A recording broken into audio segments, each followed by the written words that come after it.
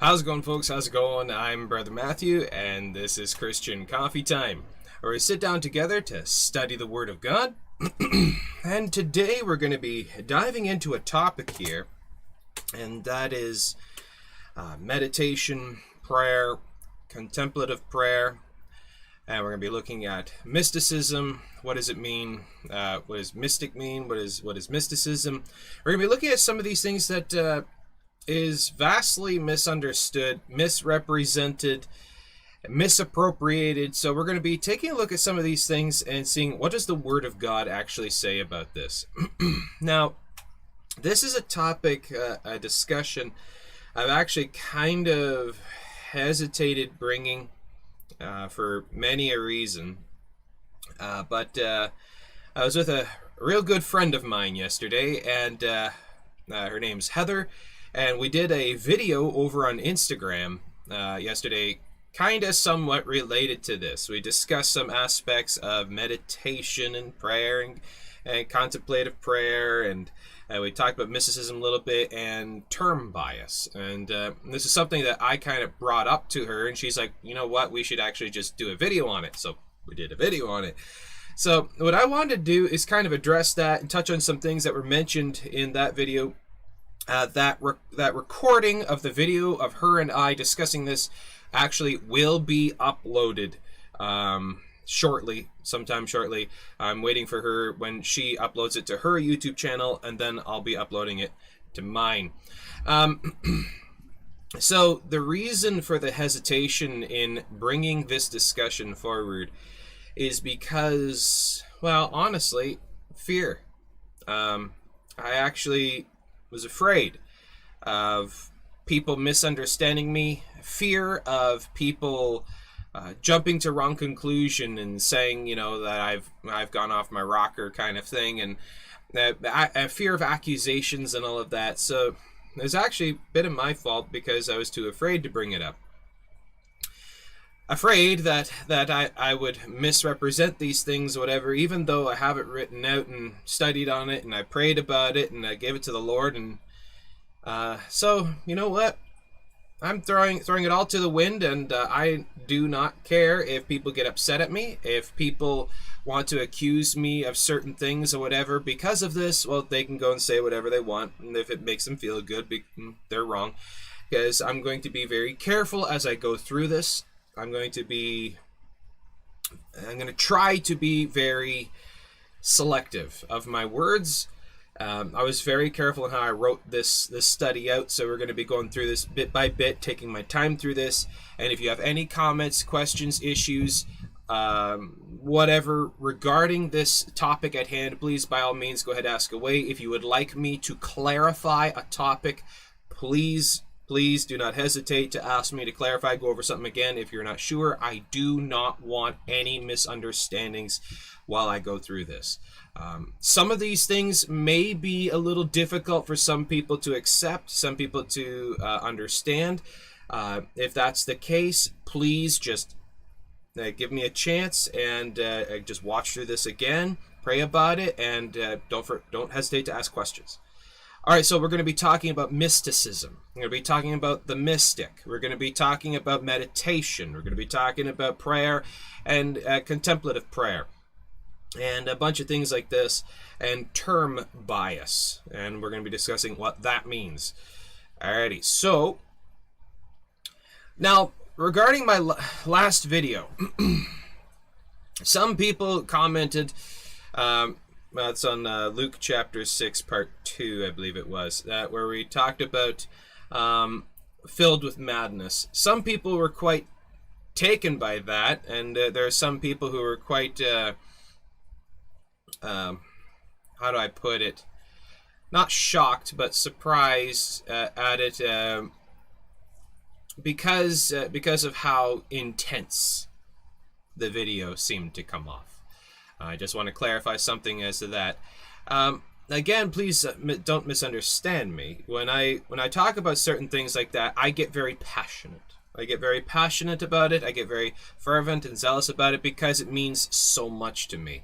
That's why I get like that sometimes. I really get worked up. I get really on fire about it. It's not anger. Please do not think that it was anger. I'm in no way blaming or accusing or angry at people. In no way. I'm passionate about this because, well, if you take a look at the world, you will see how it's going. Witnessing and evangelism is falling by the wayside, and people are becoming so self-absorbed, and Christianity's really drying up. We're seeing this.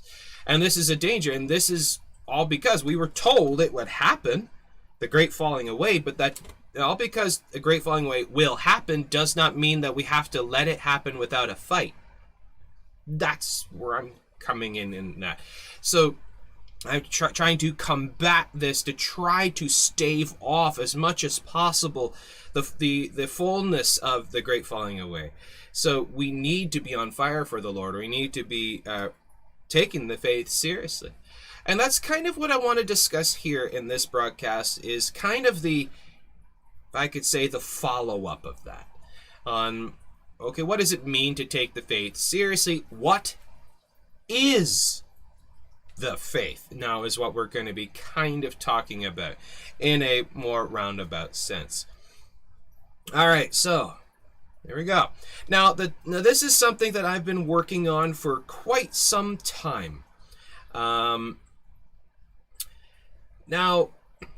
I need to back up, really. This is really going to be all over the place. I'm sorry, I'm apologizing in advance. This is going to kind of be all over the place. So it's just going to be me kind of talking about something that's near and dear to my heart, something that I've been studying, and I'm going to try to get it across in a way so you can understand what I'm thinking. My brain is a bee's nest right now. Okay, so if we go back in time, when I was younger, I was about 15. Is when I started to notice something, and that was, going to church and going to church on Sundays, going to the prayer meetings, all this stuff. To me personally, I'm not blaming my parents, not blaming the church, I'm not doing any of that kind of thing. I'm not blaming anybody. I'm blaming myself. I did not take it seriously. And because of that, to me, because of my apathetic behavior and teenage, behavior, that the Christian faith seemed kind of dry. That you would go to church, you'd sing the hymns, you'd read the Bible, you'd sit in the pews, you go to the prayer meeting, you say the prayers, wash, rinse, repeat, wash, rinse, repeat, wash, rinse, repeat. And to me, I was not really getting much out of it. There was no power. So I would read the Bible and I'd hear the stories of the miracles and the prophets and all this stuff and all the things that happen in the Bible, and I'd be wondering, why don't we really see these kinds of things happening more today? And how come when you look at the world, you see other world religions, you see, the sorcery and the magic, you see power, but with so much with Christians, there isn't much power. And so that actually started getting into my mind, and I started thinking about this, and that's what started pulling me and drawing me into other mystical practices. And that's what started me on the road of falling away from the Lord and going off into the deep end of nonsense and occult. So when I got saved, skip ahead years, about 16 years, and I finally realized the truth, and I believed on the Lord Jesus Christ, and I came to the Lord in fullness of faith and repentance of sins. I believed in the Lord Jesus Christ, and I was saved, and that's when I started actually looking back, as hindsight's 20/20 sometimes, and I started looking, okay, now what then, since what I fell into is obviously wrong, and born-again Christianity is the truth, I wanted to start to fine-tune the lines, so to speak, because there seemed to be, or just from my perception, maybe I'm just all alone in this, it just seemed to be to me that there's a lot of gray area that seemed to be presented by Christianity. That a lot of Christians, and not just Christians, but a lot of the world as well, seem to have a lot of misunderstandings and misrepresentations as to what spiritual practices and terms and whatever really are. And so I need to start somewhere. So I talked with the Lord about this. This has been a long time coming. And I started to write. I started to put things down and consider things. Now, the best way to start this, to kind of get across what I'm talking about, what I'm describing, let's take a look, for example, at the term Christian. Okay? Now, to the world, you have to just set aside yourself just for a second, just step back and just in an unbiased form, look generically at the word Christian. Well, if you say that word to the world, what will they think? Well, immediately what pops up in their mind is either you're like a Roman Catholic, or you're a member of one of those charismatic mega churches, like a Joel Osteenite kind of thing. That would be fair. That to the world, to the vast majority of people, that the first thing that comes up in their mind is like Catholic or charismatic megachurch. So you see what I mean then? That words and terms and definitions are skewed, very much so. That the art of word study is very lacking. The art of conversation, of vocabulary, is failing. And that so often we don't know which words, which terms to use in a sense, and we avoid certain words, we avoid certain terms, we avoid certain practices because we don't know how to present it right, and we're afraid people may misunderstand us, so we try to simplify it and try to make it so bland, generic, that in hope and out of fear that nobody will misunderstand. So just like the word Christian. But we know what the word Christian means from our perspective, because, well, Seventh-day Adventists call themselves Christians, but they're not Christian. Mormons call themselves Christians, but they're not. So many other people of other belief systems that to the world, if you believe in the Judeo-Christian God, you're a Christian. If you've been dunked as a baby, you're a Christian. That if you believe in Jesus, even generically, you're a Christian. But that's not what it means. That's not what it means. But should we avoid using the term Christian all because the world has misrepresented it and skewed it? No. Then why do we do that with so many other words and terms? And this is where I started thinking, and I started considering this. That to define who I am, what I am in the Lord, it is really difficult sometimes because we try to avoid words and terms and things because the world and other people may not understand it. And I get what people mean, we shouldn't use certain words or terms because, it might cause people to stumble. But that's wrong. And I actually am at fault for saying that. I'm at fault for saying that. Because, well, honestly, we have to consistently define the word Christian whenever we tell people that we're a Christian. So what's the issue with doing that to other words and terms then? So education and maturity in word and terminology is a must. So the vast majority of people are immensely ignorant in the meaning of religious and spiritual words and terms. So, and not just words, religious words and terms, but how much more then are they also misrepresenting and skewing and corrupting words and terms of doctrines? Because, well, we spend most of our time trying to define what we actually believe as doctrine.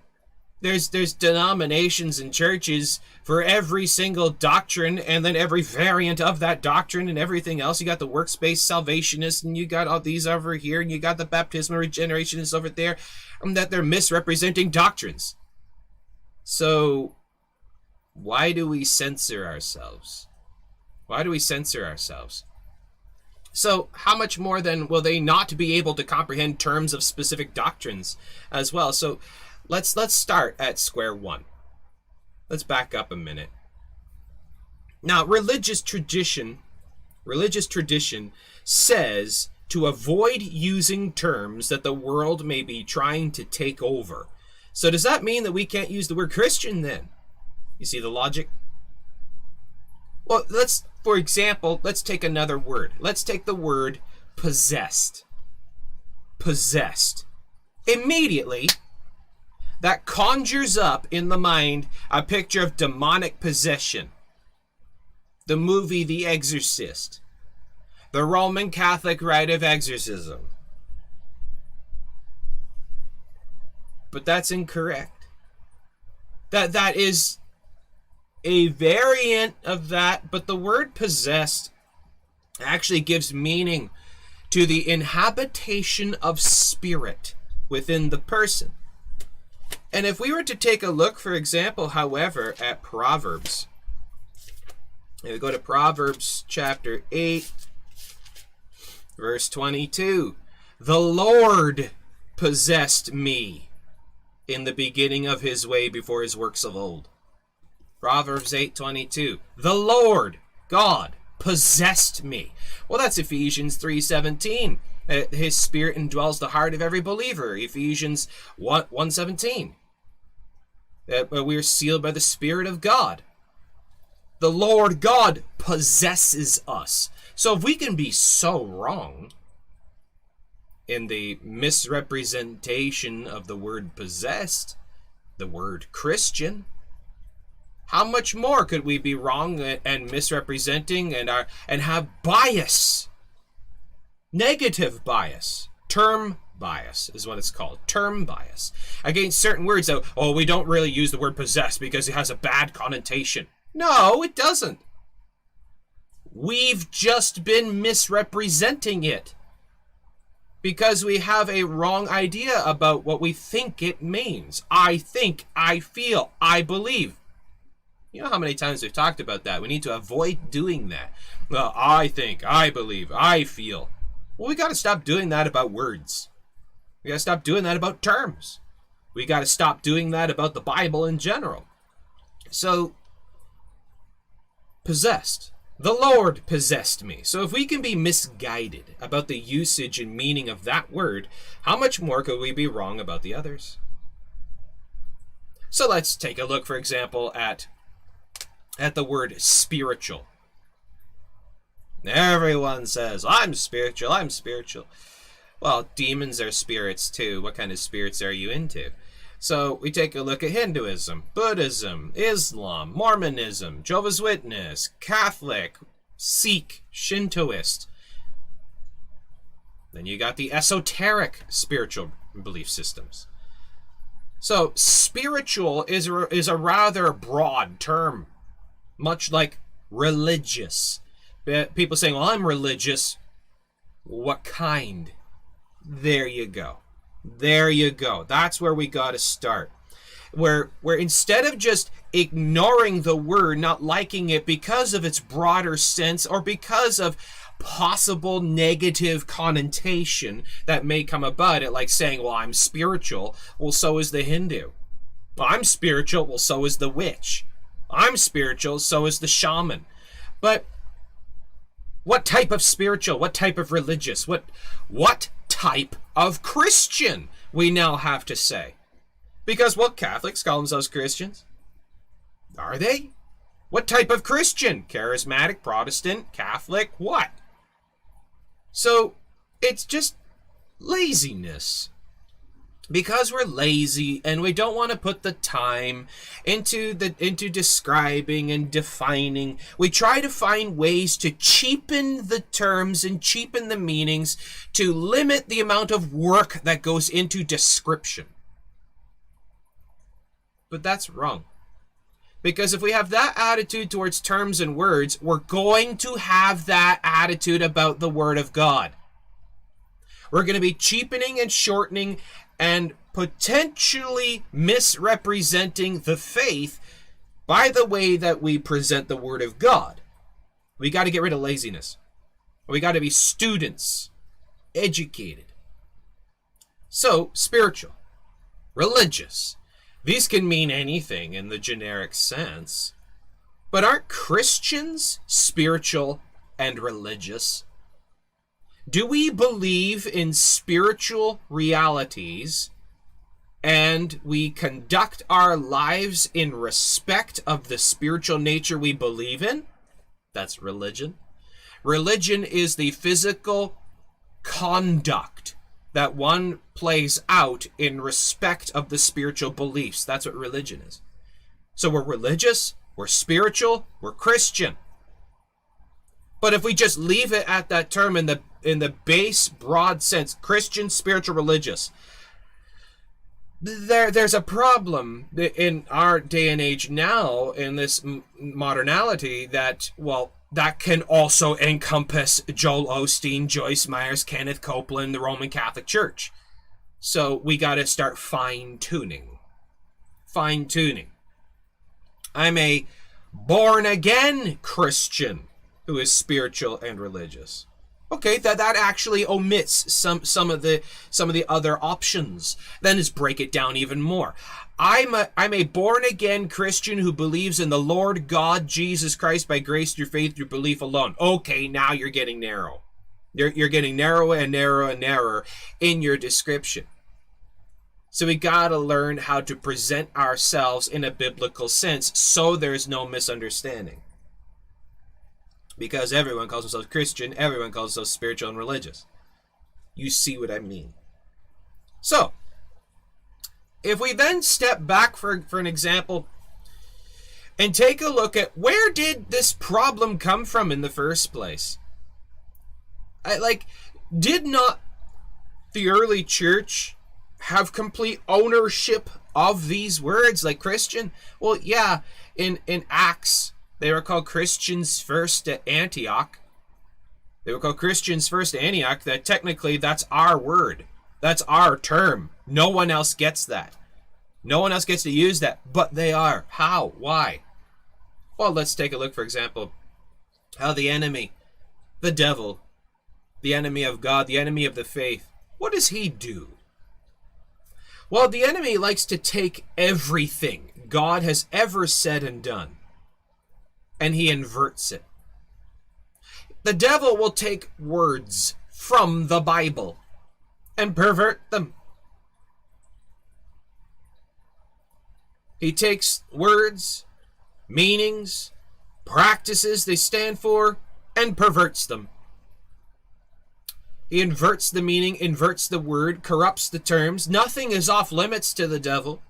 He even takes the name of Jesus, creates other world religions, so to pervert and misrepresent the very person of Jesus Christ. Jesus of Islam is just some lesser prophet. The Jesus of Mormonism is the lesser spirit brother of Lucifer. The Jesus of Catholicism is an incompetent baby who needs his mommy. So you see the misrepresentation of Christ. What makes you think he's not going to misrepresent doctrines and simple words? So Satan creates the variant esoteric practices that pervert the very reality of the practice of spiritual faith to begin with. And then because we see the world corrupting words and terms and taking ownership of certain things, we completely avoid this altogether and recreate Christianity. So,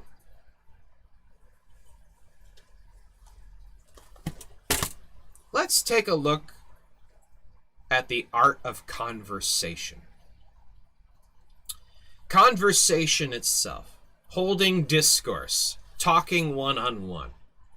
If I was to come to you and want to talk to you, to have a conversation, the usage and mastery of vocabulary in personal discussion, like, for example, let's just take Shakespearean language, the Shakespearean words, the ability to speak so fluently and speak with such power and chosen selective words and stringing together phrases and phraseology is being lost.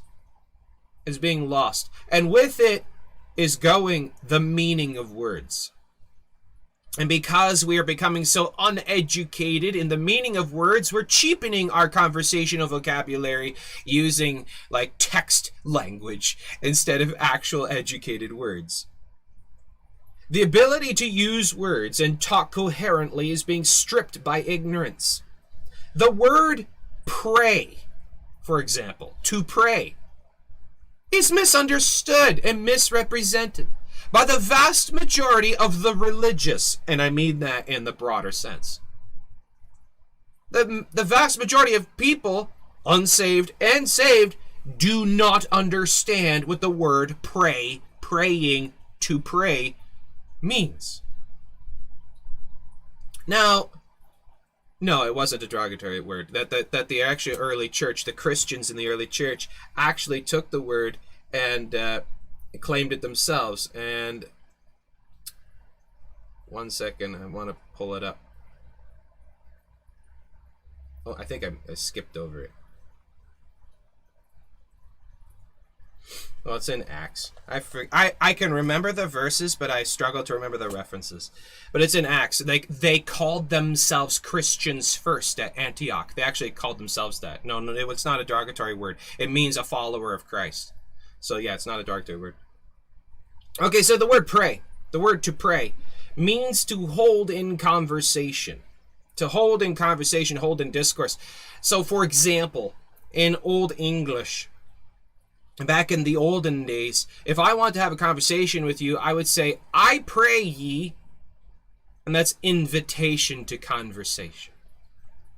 So this is also goes to the problem, because the ignorance of the meaning of the word to pray also lends itself to the inability for some people to accept the deity of Jesus Christ, because they don't understand the word pray. They don't believe in the deity of Christ. Well, how's that?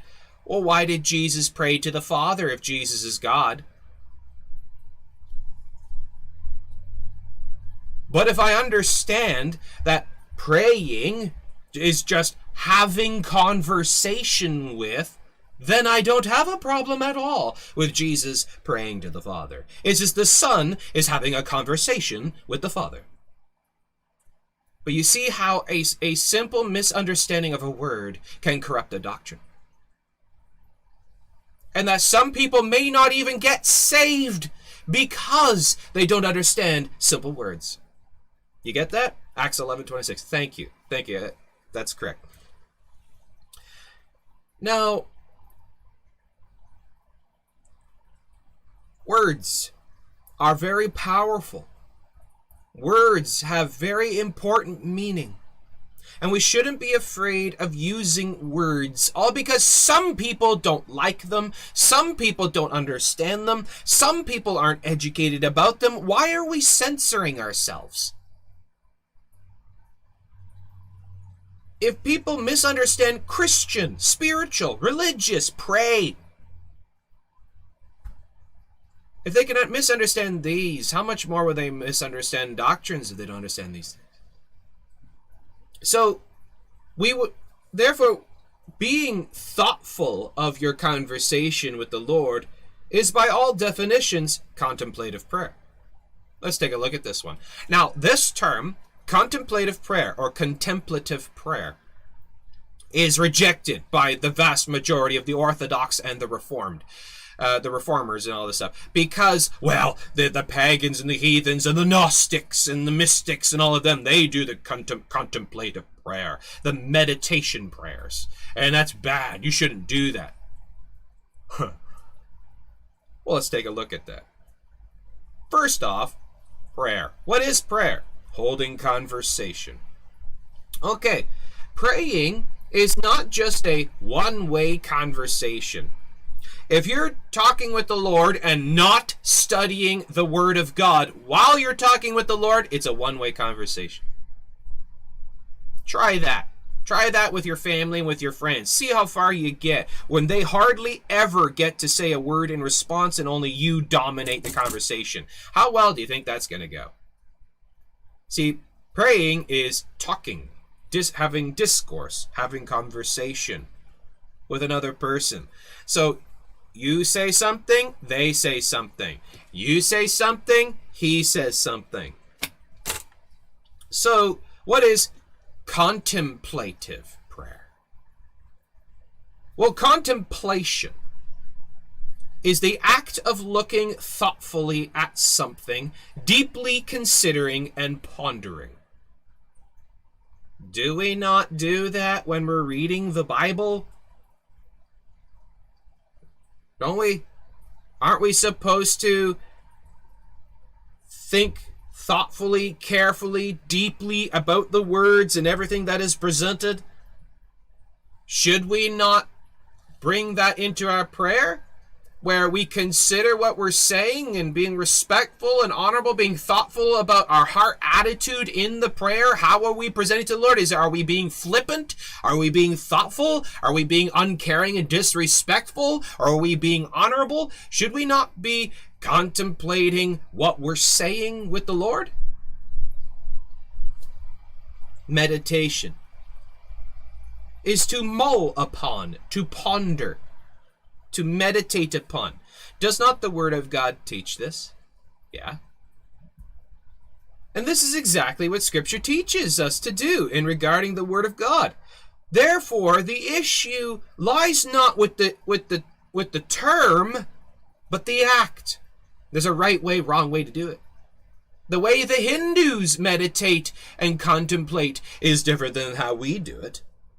The way the esoteric and the occultist does it is different than how we do it. How the born-again Christians consider the faith is completely different than how the Roman Catholics do it. But why do we refuse to use words like this? Well, because, the world uses them. The world uses Christian. The world uses spiritual and religious. The world uses the word and the name Jesus. Should we stop using that too? Why are we giving up words to the world out of fear of using them because the world uses them? The world uses guitars. Should we not use guitars? The Satanist drives a car. Should we not drive a car?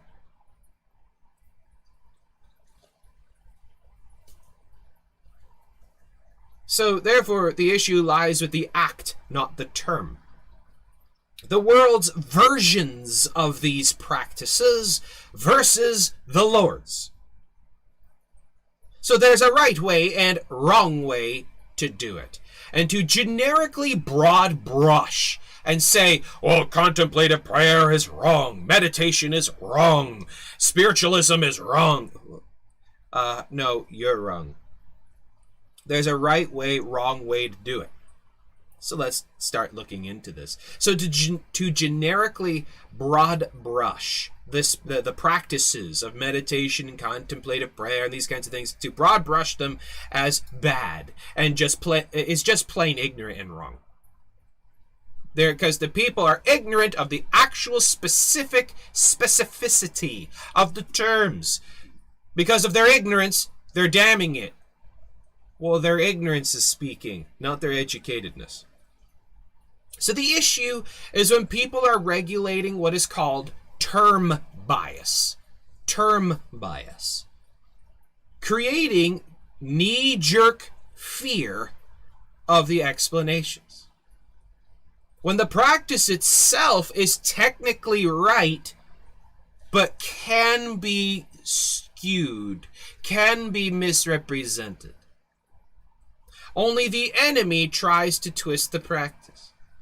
And because of the twisted practices are in existence, people are abstaining from it for fear because, the enemy does that. Hosea chapter 4, verse 6. My people are destroyed for lack of knowledge.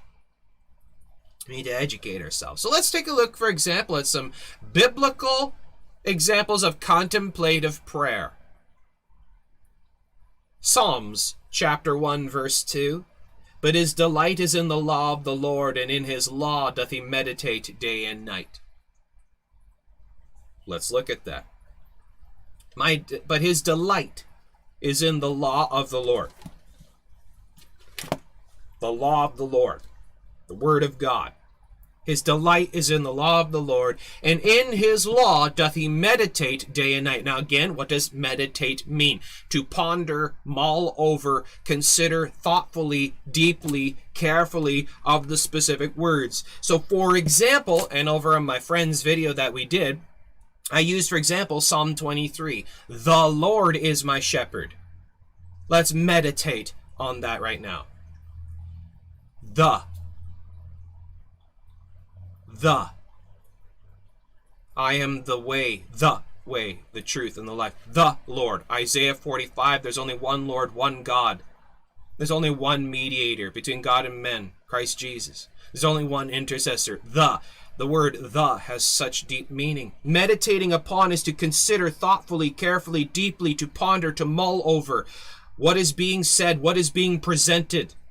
Just like, for example, if you're in school, you're in college or university, you're going to get a degree in, I don't know, psychology or philosophy. You would meditate upon your school text. You would take your school textbook and you would carefully, thoughtfully consider what is being presented so you can learn it properly, correctly, concisely, so that you can pass the tests and get your degree.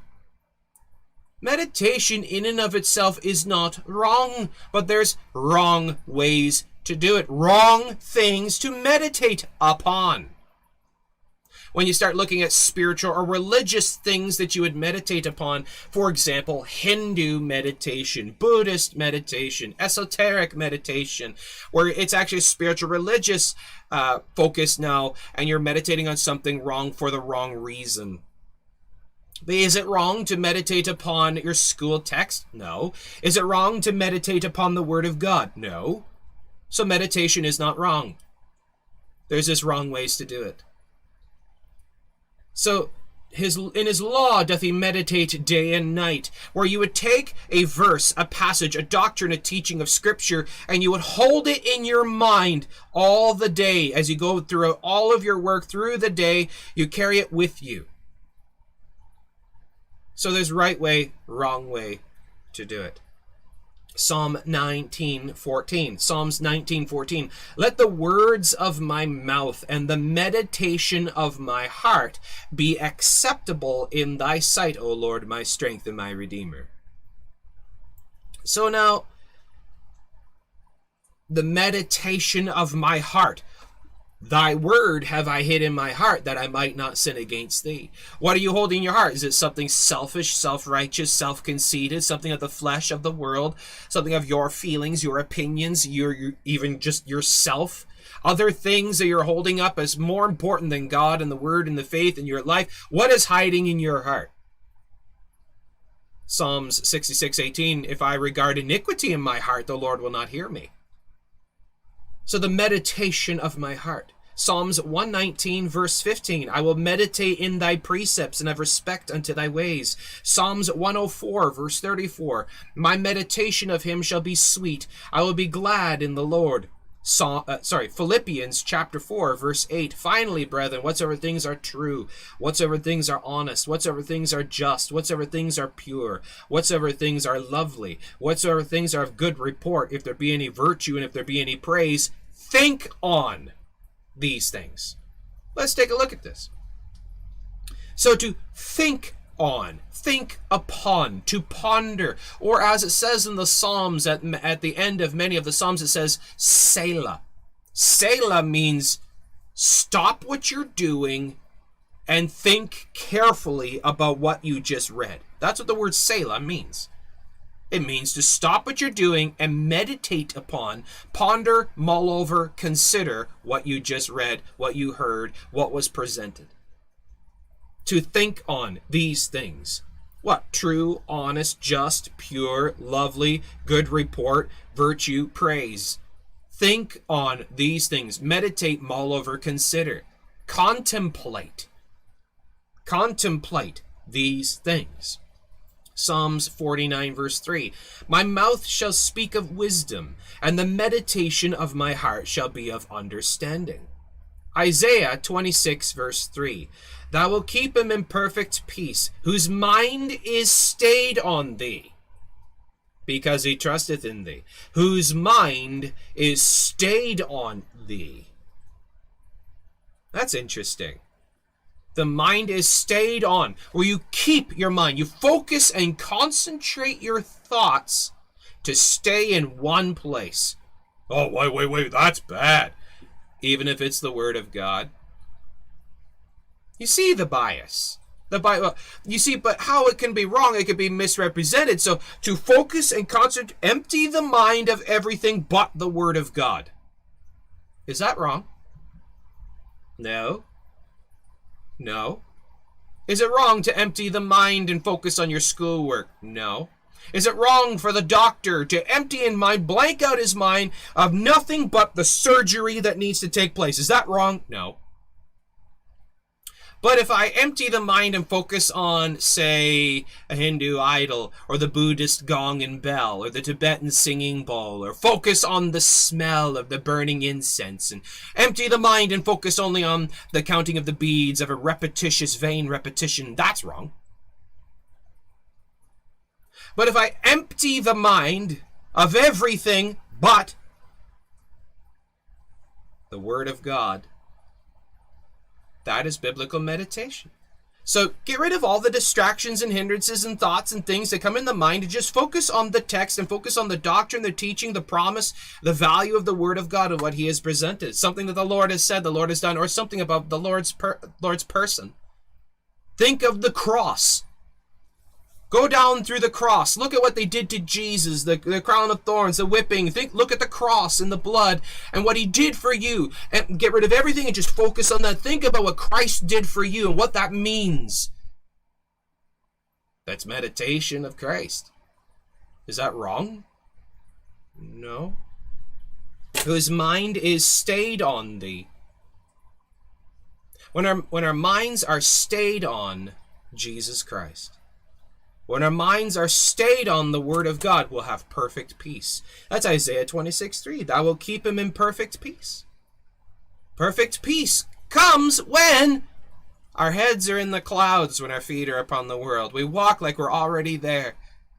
That we walk in spirit, think in spirit, work in spirit, speak in spirit, while this flesh is in the world. And no matter what happens to the flesh, it does not affect the mind because the mind is on Christ. This is the lesson of Peter walking on the water. When Jesus comes walking on the water and Peter says, Lord, if it is you, tell me to come to you. And Jesus says, come. And then Peter steps out of the boat onto the water and he walks on the water. Then he's overcome with fear because he's looking at the waves. His mind was not stayed on Christ. His mind was not stayed on Christ. Psalms 63 verse 6. When I remember thee upon my bed and meditate on thee in the night watches. When I meditate on thee in the night watches. So spiritual meditation is not wrong, is not bad.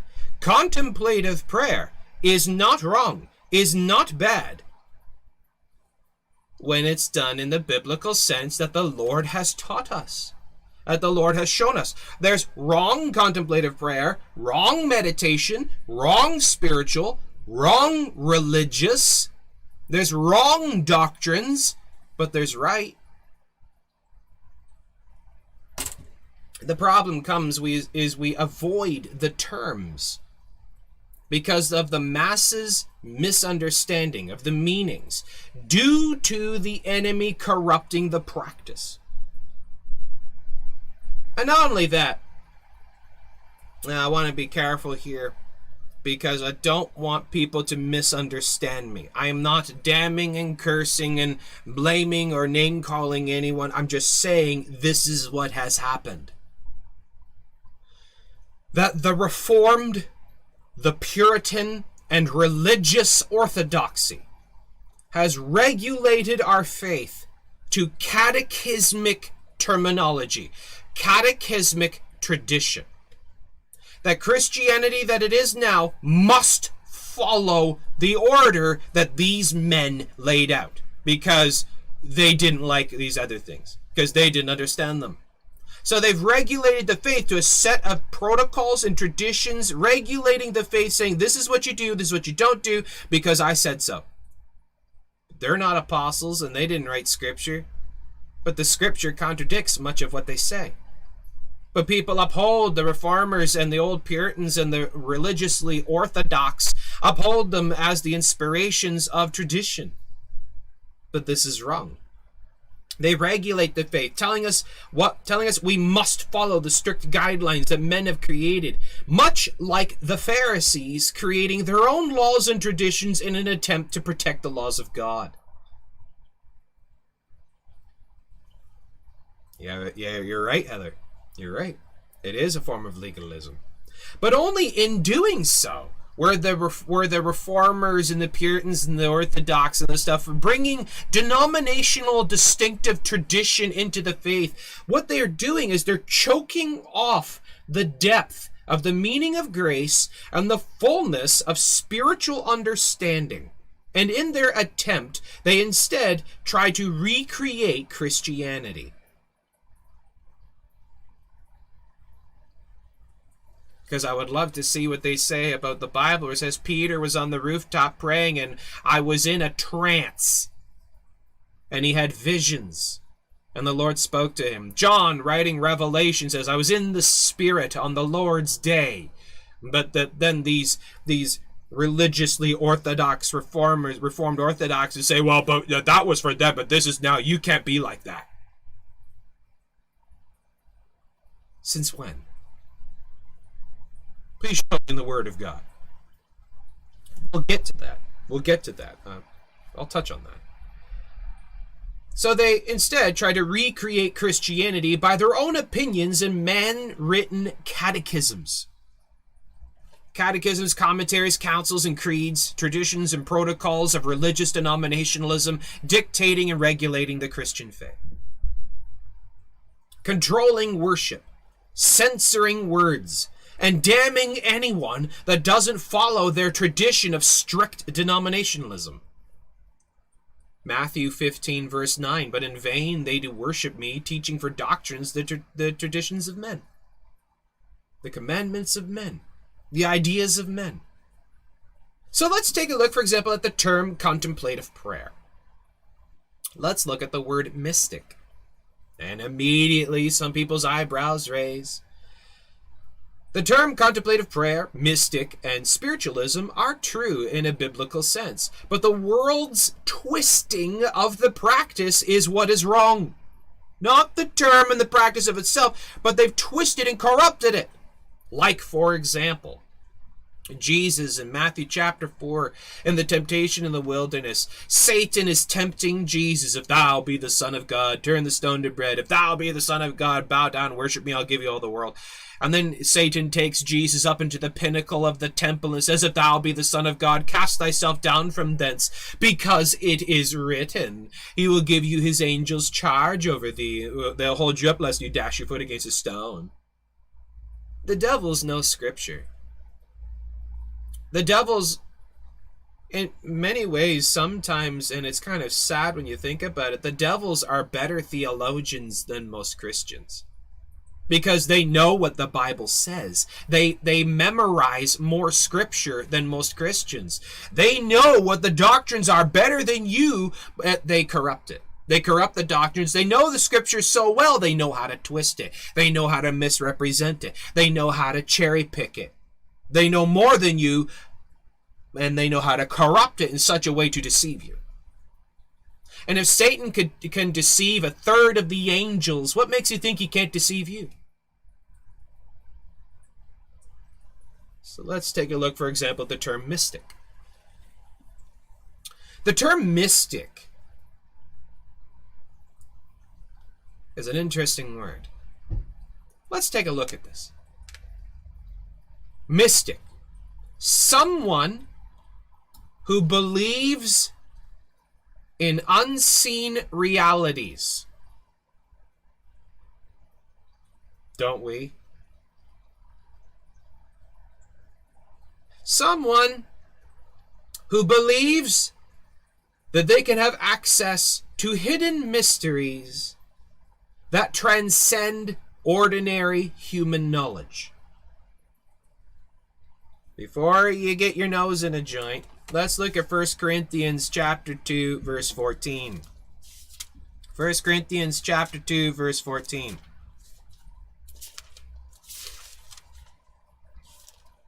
But the natural man receiveth not the things of the Spirit of God, for they are foolishness unto him, neither can he know them, because they are spiritually discerned. that it's impossible for the ordinary individual to understand the Word of God unless he has the Spirit of God in him teaching him. So does not that then define the second point of mystic? One who can have access to hidden mysteries that transcend ordinary human knowledge? Yep, that's backed up by the Word of God. And finally, number 3, someone who believes that they can actually know God. Again, don't we through Jesus Christ? Interesting. So when we say the word mystic, for example, it causes an immediate recoil by most people. But it's ignorance of the definition that causes such a reaction. The moment we hear the word mystic, mysticism, it conjures up images of the pagans, of the Gnostics, of Hindu gurus. However, the word mystic itself means, again, one who believes in unseen realities, which we do, one who believes they can have access to hidden mysteries that transcend ordinary human knowledge, which we do, one who believes they can actually know God, which we do. So, please tell me, which of the definitions of mystic is wrong? Biblically wrong. So it just comes down to term bias. People just don't like it because other people use it. Well, other people use the word Christian, spiritual, religious. Muslims pray, so I guess we shouldn't pray. Satanists have houses. I guess we can't have houses. But that's the logic. So which of the definitions, again, is wrong? Which of the terms that I have mentioned should we not use? Christian, spiritual, religious, pray, contemplate, contemplative prayer, mystic? Which of these words should we not use then? So let's just continue on just for a moment. People often, when you bring up the facts of the terms, please hear out the rest of this study before you go into, so you understand what I'm coming from. When you try to use the word mystic, for example, and you start using the word mystic, and you insist on using the word mystic, you're going to have people jumping on you, immediately going on the offensive, and saying things like, for example, why are you so desiring to use these terms? Are you trying to become a mystic and trying to justify it? What's wrong with just being a Christian? Again, these are just arguments of ignorant traditional religiosity. The words and terms are not something that we try to be, but rather they are definitions of an immediate reality. They are exact terms of what we actually are and what we actually do. And most times, regardless of the argument and presentation of the facts, they will still refuse to listen to you and are content in their own world. 1 Corinthians 14:38, but if any man be ignorant, let him be ignorant. Let him be ignorant. So let's take a look then at, let's start using the terms. Biblical mysticism. Mysticism is the practice, the act, the work of the mystic. So every single world religion, ours included, is a form of mysticism. And the practitioners of those spiritual beliefs are mystics. Biblical mysticism, dying to self in how we walk, think, speak, and work by the Spirit of God, as Scripture says, in everything we do. Meditating on the Word of God day and night, being in fellowship with Christ in all we do, say, and think, because it is the truth of reality. And we want to live this reality in our every moment. Whatever helps us maintain, now careful, listen to this, whatever helps us maintain doctrinal, biblical spirituality. Now I want to emphasize this, because the modern liberal personal interpretation Christian, the social justice warrior liberal Christian, will say, well, I have my truth, you have your truth. I think, I believe, I feel, how I think my spirituality should carry out is wrong. The Word of God is the final absolute authority. It determines what is right, what is wrong. It tells us what to use, what not to use. It clarifies as everything according to its standard, not what I think, I feel, I believe. If the Word of God says it's wrong, then it's wrong. No if, and, whats, or buts. Whatever helps us maintain doctrinal, biblical spirituality in the mystic mindset shouldn't be refused or ignored, only rather reaffirmed in biblical theology and doctrine, not censored because of the fear of man and of the ignorance of those that don't actually study the meanings and the doctrines. Belief of faith that is lived in mind and action is bringing the reality of the spiritual realm and the physical realm together, meshing the two worlds, physical and spiritual, meshing them together is the practice of mysticism. Learning how to live while you're in the physical world, learning how to live in the spiritual world while you're in the physical world. That's mysticism. This is the practice of mysticism, which has occurred through the fullness of biblical contemplative prayer with the Lord. That you believe on the Lord Jesus Christ for the forgiveness of your sins, and then you learn to walk, think, talk, work, live, and everything that you do, even in eating and drinking, to all to the glory of God, for the spiritual glory of God, for the love of the Lord. Is that not the very definition of mysticism, of spiritual mysticism? Yeah. How is that wrong? Well, I don't like the word. Really? Okay. Let's look at John chapter 14, verse 26. John chapter 14, verse 26. But the Comforter, which is the Holy Ghost, whom the Father will send in my name, he shall teach you all things, and bring all things to your remembrance whatsoever I have said unto you. Whoa, hold up. Now it gets even deeper. You remember we looked at Proverbs chapter 8, verse 22. The Lord possessed me in the beginning of his way. And yeah, it almost sounds funny. But when you think about it, we're possessed mystics. It's true.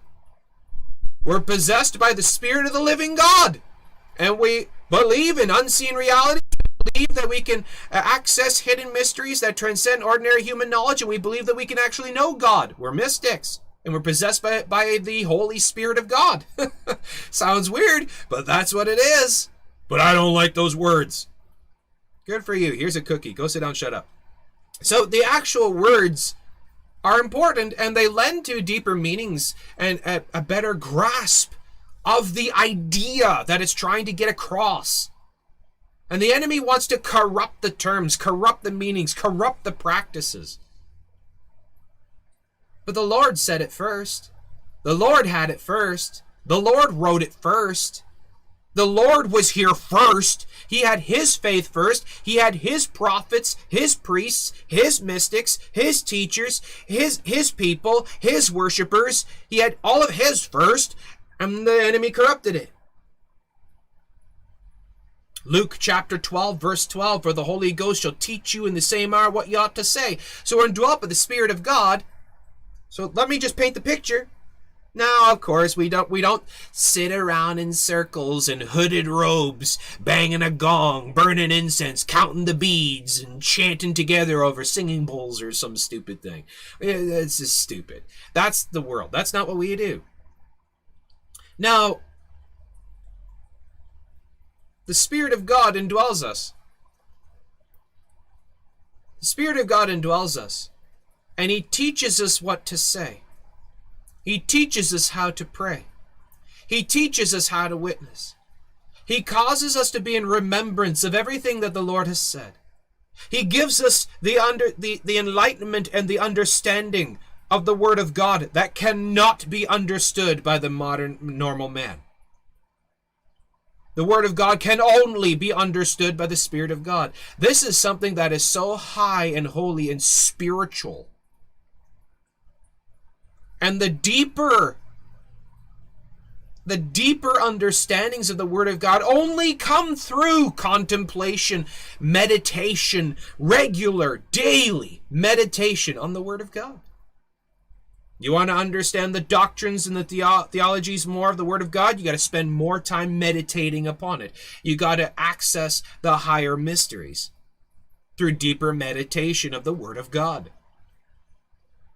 You see, now that I'm actually using these words, it's starting to get across a different grasp and understanding of what it is that we do, and it's starting to help unlock some of the problems that we may have with this. Fear of terms, words, and practices due to the fear of man and personal ignorance limits spiritual grasp and progression of the faith. It does. And like, for example, what Angela says here, but you're not going to find many godly people who use these words because the enemy has hijacked them. Well, the enemy, like I said, the enemy has hijacked the word Christian. The enemy has hijacked the word spiritual. The enemy has hijacked the word religious. The enemy has hijacked the word church. The enemy has hijacked the name Jesus. The enemy has hijacked the Bible. The enemy has hijacked everything that is about our faith. So why would we then give license to refusing to use certain words while we use other words, even though the enemy's hijacked them all? We got to get rid of term bias. Everything's been hijacked. Nothing is off limits. If Satan can hijack the name Jesus, then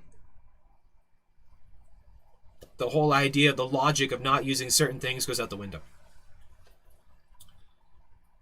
Living in censoring fear causes one to not be able to comprehend the fullness of dying to self and dying to the world. Because any time that we give license to allowing self-censoring of words and terms and doctrines and practices, we have not been able to fully grasp the depth of dying to self because we're living in fear. We're living in fear. The fault lies, now this is where I want to point out, okay, where does this come from?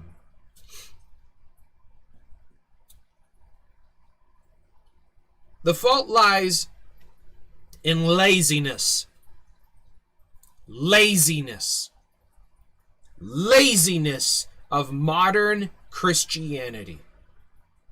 The refusal to actually study the Word of God and study and educate ourselves on the meaning of words and terminologies, doctrines, and practices.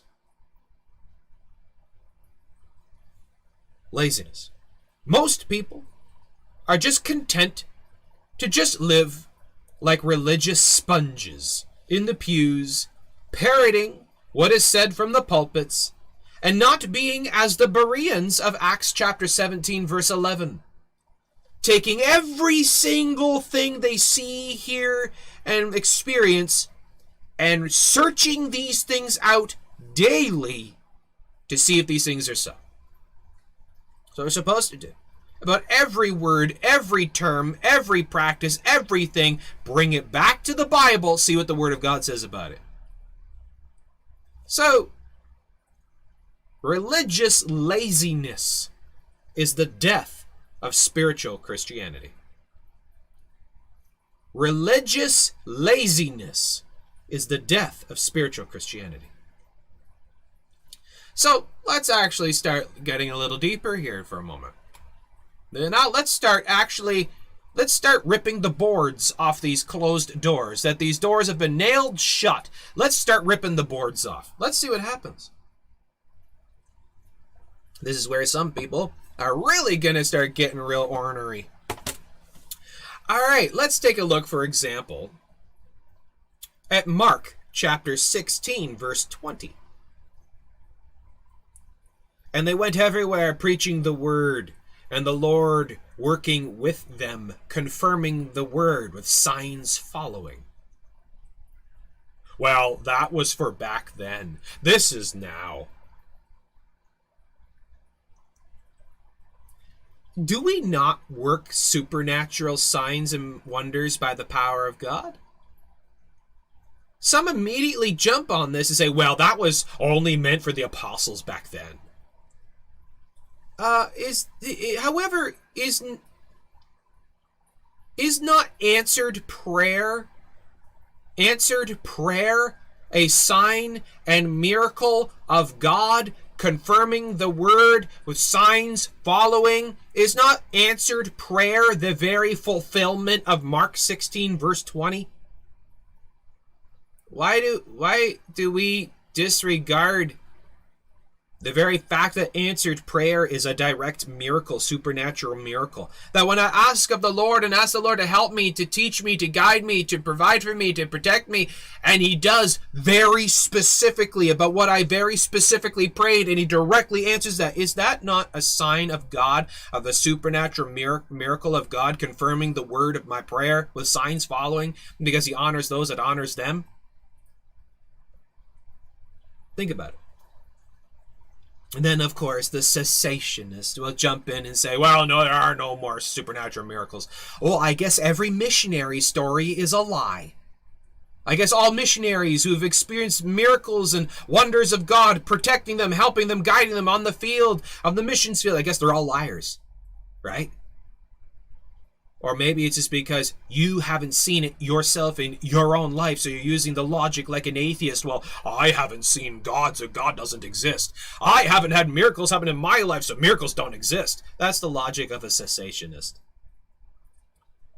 In fact, the only spiritual gifts that are gone are the only 3 gifts that are mentioned that are gone in 1 Corinthians chapter 13, verses 8 to 10.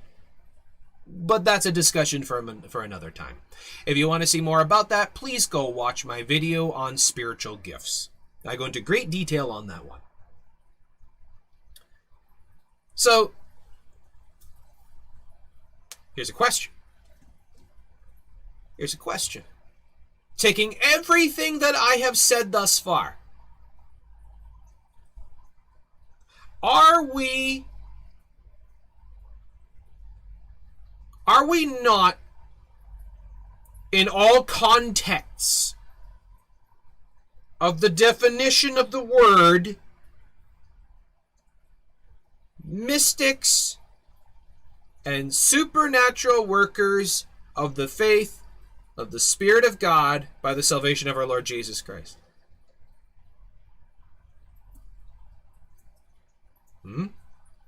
But due to the push of religion and bias of terms, we have to regulate ourselves and hide our understandings for fear of being judged for misappropriating spiritual terminology.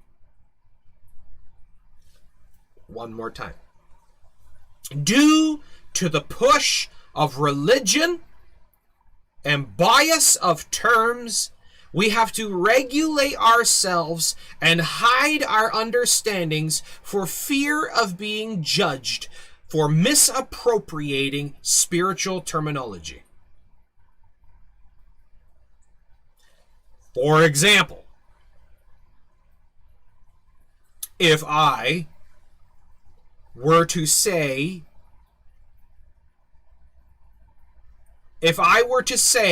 I'm a mystic, I'm charismatic, I believe in the reality of miracles and supernatural signs and wonders,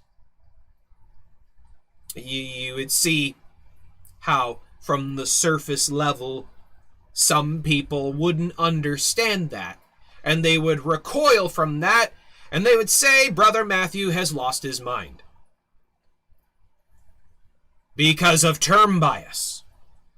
Because of ignorance of the words, ignorance of the terms, ignorance of the practice. People immediately misunderstand what you're saying. And this is where people come in, well, just don't use those words then. Why? People misunderstand the word Christian. They misunderstand the word spiritual. They misunderstand the word religion. They misunderstand the word pray. The vast majority of the world misunderstands the name of Jesus. So we should stop using those ones too? Or should we just reach down and determine to spend a little bit more time educating the people we talk to and stop being so lazy that you'll literally censor yourself in your words? Do you censor yourself when you talk about Jesus? Or do you actually spend the time educating the person you're talking to as to who Jesus is? Do you spend time educating people as to what kind of Christian you are? Then why don't you do that with the rest of your words? Stop being lazy. So, the biblical sense of the terms is different from the world's practice. It's truly unfortunate. It really is truly unfortunate. Because there's such a higher meaning to the fullness of the terms. Because when we actually learn to use these words without fear, it's freeing and liberating because of what the meaning of the words are. And it's easier to describe what my life is like by these terms and words. Imagine, if you would, imagine if you were not allowed to use the word spiritual. How would you describe yourself? How would you describe what the faith is?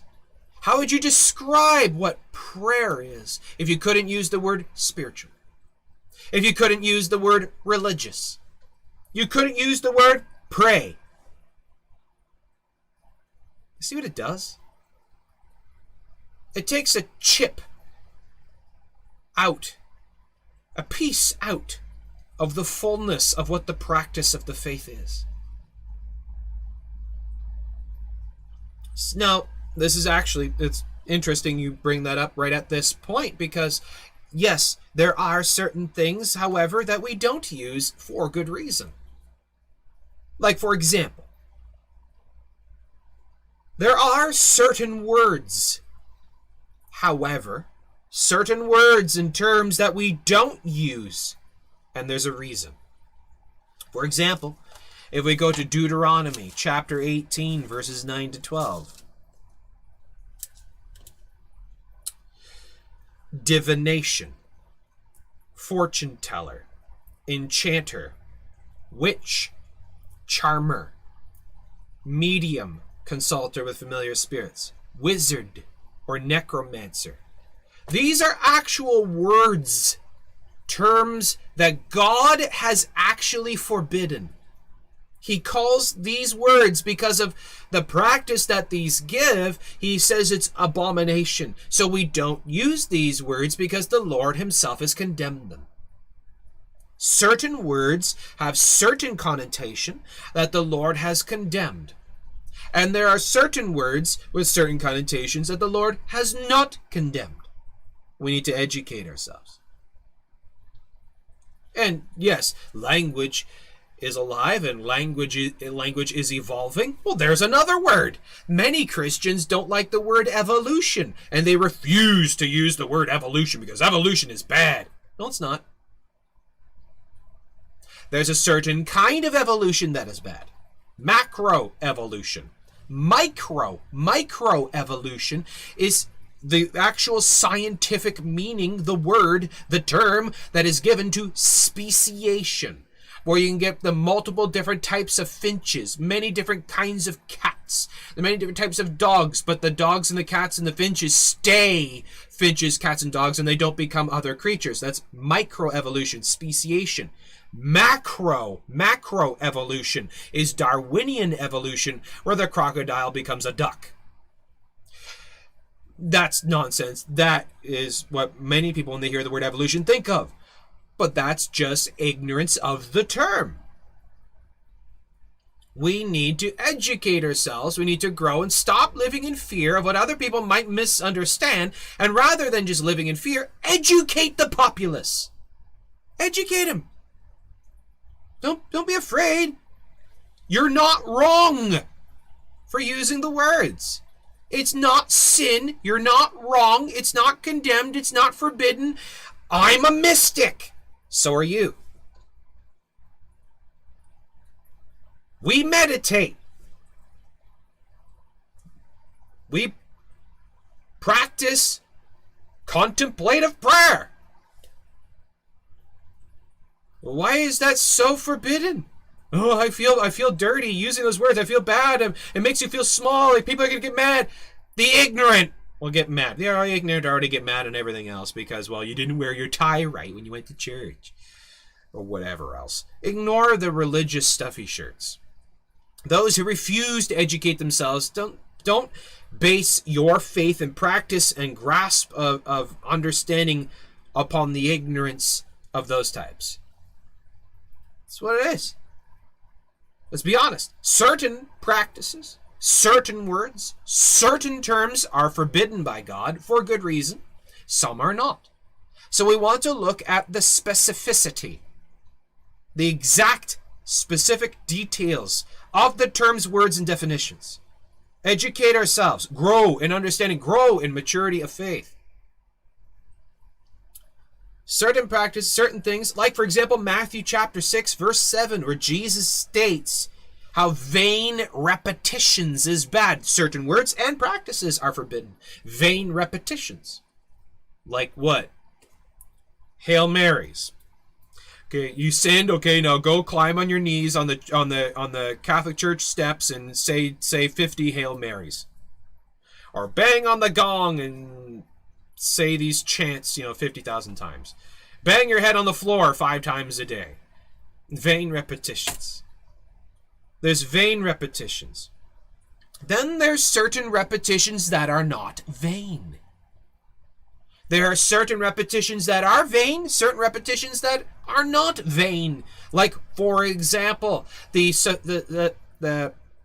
seraphims that go round about the throne of God for all eternity saying the same phrase over and over and holy, holy, holy is the Lord God Almighty. Holy, holy, holy is the Lord God Almighty. And that's all they say for all eternity. Is that vain repetitions? No. So there is vain and then there's not vain. We gotta stop broad brushing, generalizing. Now, Matthew 6, 7, vain repetitions. Deuteronomy 18, certain words and practices. Certain things are forbidden. Some things are not. But how do we know what is and what isn't? Education. Education. So therefore, we don't censor ourselves. We don't censor ourselves, but rather the Lord, by His word, by His authority, by His scriptures, His word is our censor. His word is what instructs us. He tells us what is accepted and what is not. What is a good practice, what is not. What is a good definition and what is not. We go by the word of God. We are not the authority of our language. Or even by our language in general, where you see even the word of God says not to allow corrupt communication to proceed out of our mouth. What is that? Vulgarities. Give that some thought. The word of God actually tells us vulgarities is corrupt communication. You shouldn't do that. God actually says, and it's written in His word, not to allow corrupt communication to proceed out of our mouth. But let your speech be always salted with grace, that you may know how you ought to answer every man. So by that then means contemplative speech, where you actually, as Abraham Lincoln says, think twice, speak once. You think about what you're saying. It's not just word vomit. You just let whatever just comes out. You want to think about what you're saying. Choose your words carefully. But that takes work and I'm lazy. That's the problem. We're so lazy. We just word vomit everything. We're so lazy that we'll even censor ourselves in what we allow and don't allow out of fear of people and even our misguided hypothetical fears. Well, we create the psychic scenarios where, well, maybe somebody might not like this, so I better not do this just in case. But that's wrong.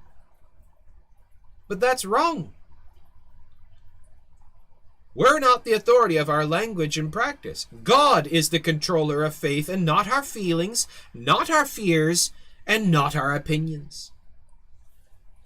But then there is something to consider, though, however. As Scripture teaches, as some have not faith. Some people just, for some reason or another, they could be very young in the faith and they just don't understand it. They have not yet been educated on certain words and terms and practices and what they mean exactly. So, for example, let's say someone gets born again, saved, and they're brand new to the faith, and you start talking about mysticism and start talking about using the words mystic and mysticism, meditation. They don't understand what you're meaning, and they can go off and start doing, improper meditation and looking at wrong mysticisms. So what I mean, like, for example, where Paul says, if eating meat causes my brother to offend, I'll eat meat no longer. How much more then in regards to doctrinal or spiritual practices? We need to be very careful of our selective words around certain people, because certain people, it could possibly be a stumbling block to certain individuals. So this is why it's so important to educate properly so people know what you're talking about. When you talk about Jesus, do you define which Jesus? When you talk about church, do you define what church? When you talk about meditation, do you define what kind, type? So it's important that we act upon the faith and take the faith seriously and educate ourselves seriously and behave seriously about it, because it is serious. So, due to the push of religion, term bias has become a plague. It has become such a horrible censoring plague. People are making videos and preaching from pulpits and sweeping through the faith, destroying practices and terms and words and regulating strict, legalistic, traditionalized, orthodox practice, saying you can do this, don't do this. Well, why? Because I said so. Because, well, the world does that. Well, does not the world have church? Does not the world have their own churches, have their own pews, have their own pulpits, have their own spiritual practices? Are they not religious? Do they not have their own Bibles? Do they not say the name Jesus? So why are we so condemning and censoring and controlling and strict and legalistic about our language and practice? All because the world does it? That makes no sense at all. That's just fear of man, and fear based upon uneducated ignorance. We aren't dry religionists like college professors. It's all about just base textbook knowledge. It's not what it is. We are disciples of the lively faith, and we're mystics of the living word and of the faith of God, our Lord Jesus. That's what we are. Now just think about that for a moment. Think about the depth of the grasp of that meaning. Think about that. Meditate on that just for a second. We're disciples of a lively faith. A living faith, mystics of the word of the living God, our Lord Jesus. Think about what that implies. Do you see how those words bring a deeper grasp? Words have power. Words have meaning. And when we educate ourselves as to the proper biblical meaning of the definition, it's not just a generic, in general, broad brush mystic meaning, and that can also include gurus of Hinduism. No. That's their mysticism. They are mystics of their mysticism, of their spirituality, of their religion. It's entirely different. It's not just a one fits all. There's many different variants, like denominations. There's many different Christians. There's many different religions. There's many different practices of mysticism. Mysticism is the act of the mystic, the practice of the mystic, the one who believes in unseen realities, one who believes they can have access to hidden mysteries that transcend ordinary human knowledge, one who believes that they can actually know God. Does that not apply to us? Why are we so hesitant to use it? Well, because people don't like it. People don't like the name Jesus. So you're going to stop using that? No. But that's just what I'm talking about, Angela, is laziness. So where can we start? Well, I'm not telling you what to do. I am not telling you have to use these words. This video, this broadcast, is just an information video. Just helping you see what's before you and helping you understand what these words mean and what the faith is about. It's learning to mesh the spiritual reality to the physical reality. That while we walk in this world, we walk like we're already there. Our head's in the clouds. Our body lives in the physical world. Our spirits and souls live in the spiritual, live in heaven. Walk like you're already there. Work, speak, think, pray like you're already there. What defines this? That's the mystic walk of the believer. That's the mystic sweet communion of walking in fellowship with our Lord Jesus Christ. That's learning to pay attention to the Spirit of God that lives in the heart of every believer. Learning to be Christ-like in all Christ-likeness, as the Word of God teaches. To be examples of Christ. To be of one heart, one mind, one spirit, one faith with the Lord. As David had the heart of God. Abraham, friend of God. Enoch walked with God. Look at the terms. Can we have the heart of God?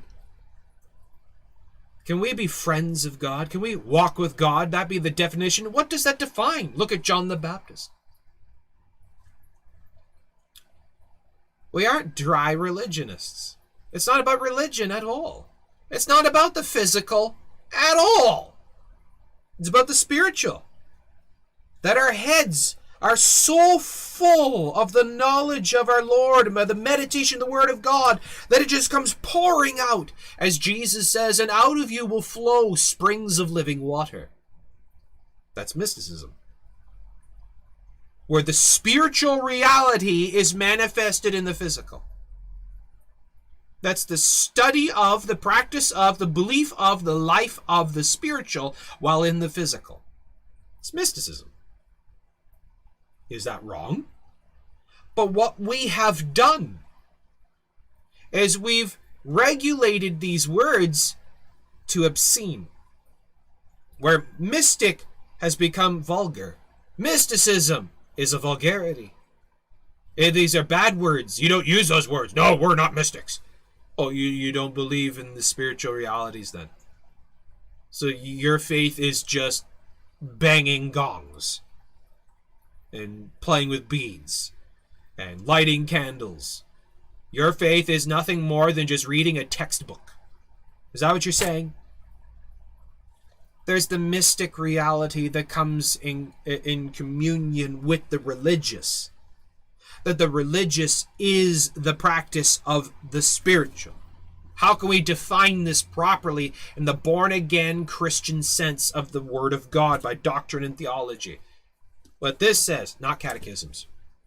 What this says, not commentaries, creeds, and councils. What this says, not my feelings, not my opinions. Our mysticism is not based on emotion and feeling. Our mysticism is not based on senses and feelings and visions and dreams. Our mysticism is based upon what the Word of God has regulated, what the Word of God has taught, what the Word of God decrees, what doctrine and theology states. I have a word for this. I have a term that I call it. Holy reclamation. Reclamation, the act of reclaiming something. Holy reclamation is reclaiming the terms, words, and practices that the world and the enemy have taken and stolen and corrupted, and bringing them back to the Word of God and letting the Word of God define them for what they actually are and not being afraid of using it. The world has stolen the name Jesus. We take it back. The world has stolen the meaning of pray. We take it back. The world has stolen spiritual, religious. We take it back. The world has stolen the meaning of the definition of mystic. We take it back. The world has stolen the word meditate. That is tons of times throughout the Word of God. We take it back. And we use them in the biblical sense. That's what holy reclamation is. What the world has stolen, we take it back. The Word of God teaches it. The Word of God promotes it. The Word of God states it. The Word of God instructs it. Why are we so hesitant to use it? The world has stolen even base words. Ass. That's in the Bible. That's a donkey. But the world has stolen that word and has corrupted it, perverted it to the point of it's a cuss word. You don't say that word. It's a cuss word. Now, again, that's a whole nother argument. Should we use it? Should we not? Well, people will really not understand that, and they'll think you're just cussing. But you see what I mean? Base words. They take everything from the name above all names right down to the most base words of the Bible. They corrupt everything. They corrupt our practices, our traditions, our words, our terms, our doctrines, our theologies, everything. We need to learn to take things back. Now, what's that, Heather? Heather says, are we, in a sense, telling God we don't want his miracles when we limit our understanding of these things? Yeah. I would imagine that misunderstanding of a lot of these words could lead to idolatry. Yeah. Exactly. Now, words are important. Reclaiming the faith goes very deep. Now, my previous video I did on taking the faith seriously, about the video or filled with madness, Luke chapter 6 part 2, filled with madness. I talk about this, about taking the faith seriously. How can we take it seriously? Well, to be able to take the faith seriously, we have to understand what is the faith. The faith is not religion. The faith is not physical. It's spiritual. We have to start thinking like a mystic, where in everything that we do, even in eating and drinking, you make it mystical. You make it spiritual. You bring the Lord into it. That's what that means. That's what that means. Bringing the Lord into it means make it spiritual, which is making it mystical. Walking as a mystic, thinking, I'm a mystic. What does that imply? Everything is made spiritual. I honor the Lord with a cup of coffee. That while I'm drinking this, I imagine the Lord sitting with me, having a cup of coffee with me. I'm in fellowship with him, and I'm talking with him. I speak to him. I think about what does his word have to say about eating and drinking. To think about the passage where Jesus turned the water to wine. And, you bring the relationship of Christ into every aspect. That is mysticism. When I go to church, I'm not just going to church. I'm going to temple. I'm going to the place where I'm going to join other Christians to worship my Lord God. Think of the depth of that. When I go to my job, I go to my work. I bring the Lord with me. I go to work as a mystic. I bring the Lord with me. I think of the passage where Paul made tents. I think about Jesus, those holy hands of Jesus as a carpenter. And how the Lord says he's with me in everything that I'm doing. That while I'm at work, regardless what my job is, he is with me, working with me. Think about it. Every single time I pick up my Bible, think about where it came from. The very mind, heart, and mouth of Almighty God. He spoke these words. He broke through the barrier of the spiritual and the physical plane in the realm. He broke through into our realm. He spoke to his holy servants, told them what to write down, and they wrote down his very words. That's what this is. And he preserves it on all generations, and it's above his very name. It's that high and holy. We make reading of the Word of God mystical. It's spiritual. It's holy. It's special. It's not just physical tradition.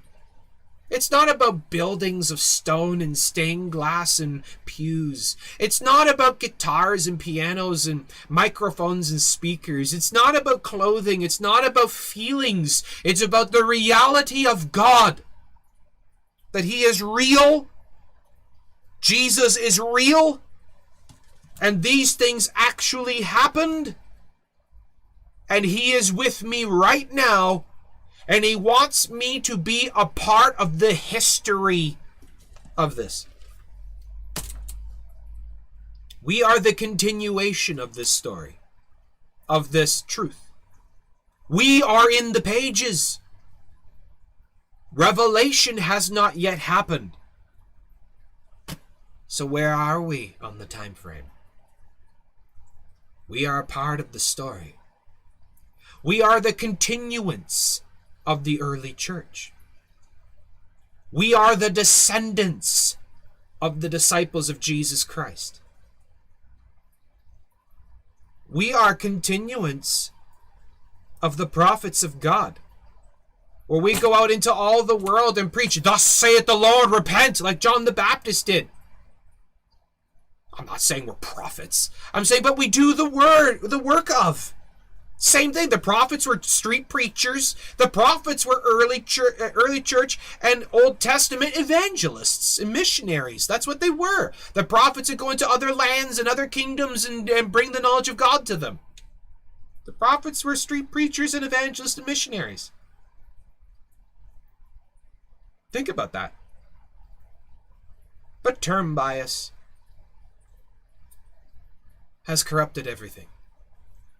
So what can we do? Get rid of it. Get rid of it. And if people don't want to understand or they're not willing to understand, ignore them. Ignore them.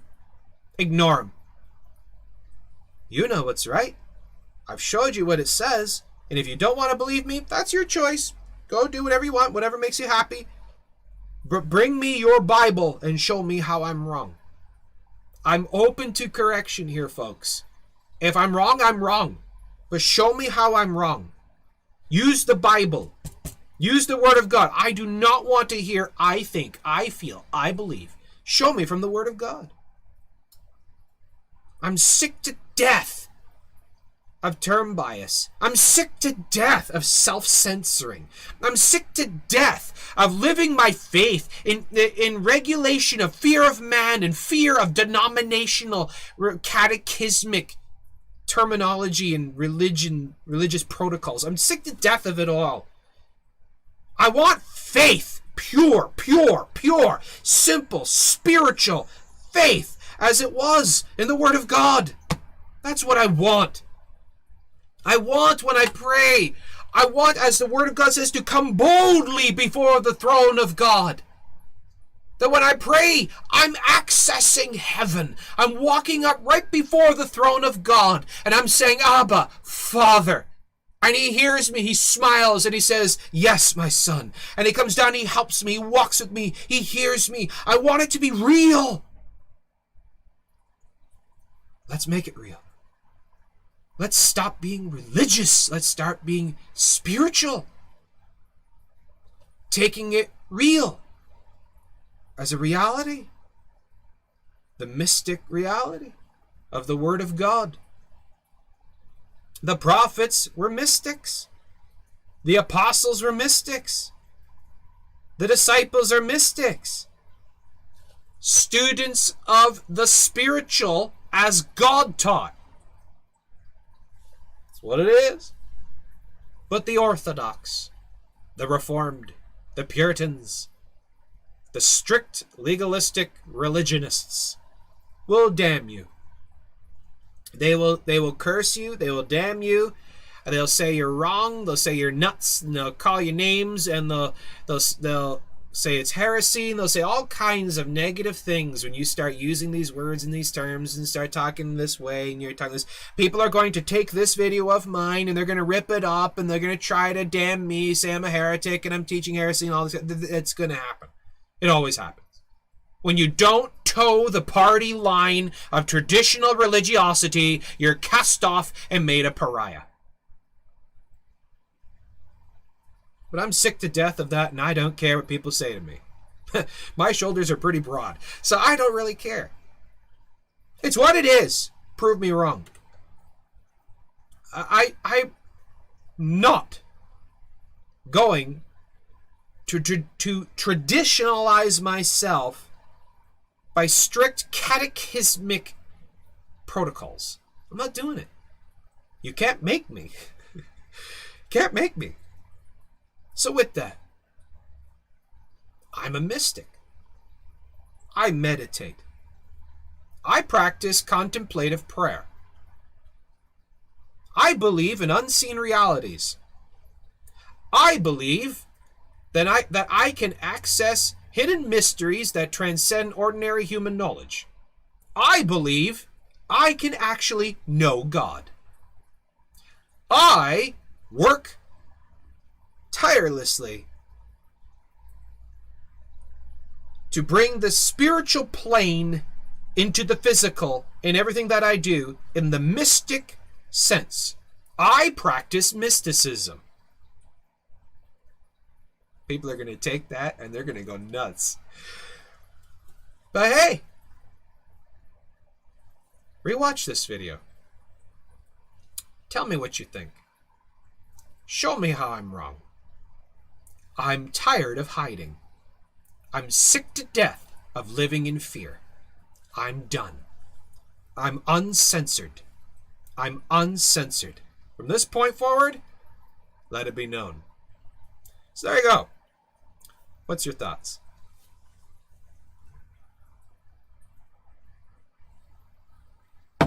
So, yeah, political correctness never helped anyone. That is right. That is right. Amen. Heather said that. Okay, and Angela says, that's what I love about this channel. I learned so much. Yeah. Nerlin says, I want real active faith living it. Amen. Thanks for not towing the party line. Wild Blue says, yeah. Nerlin, so thankful God is using you, brother. Yeah, and again, take these things, apply it to yourself. Go, do thou likewise. Angela says, my Christian friends are already skeptical about me listening to an ex-witch. This video really put them over the top. Yeah, really. I've been accused. I have been accused because I'm an ex-witch.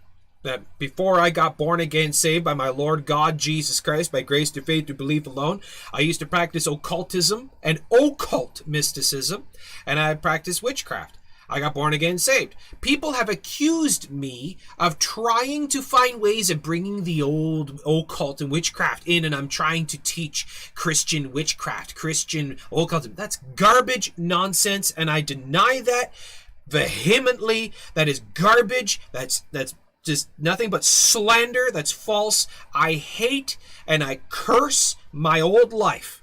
I have nothing to do with it. I want nothing with that life.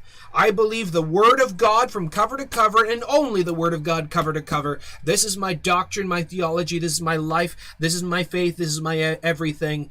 I have nothing to do with my old life other than to rebuke it and refute it and to warn other people from it. So yeah.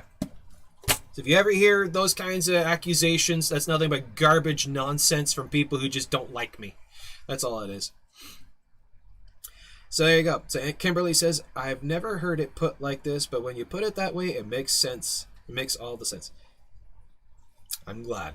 I'm glad you understood me. So if there's any, please do not hold back. If there's any misunderstandings, if you would like me to clarify something, if you have any comments, questions, issues, insights regarding what I talked about, please, by all means, go ahead, ask away.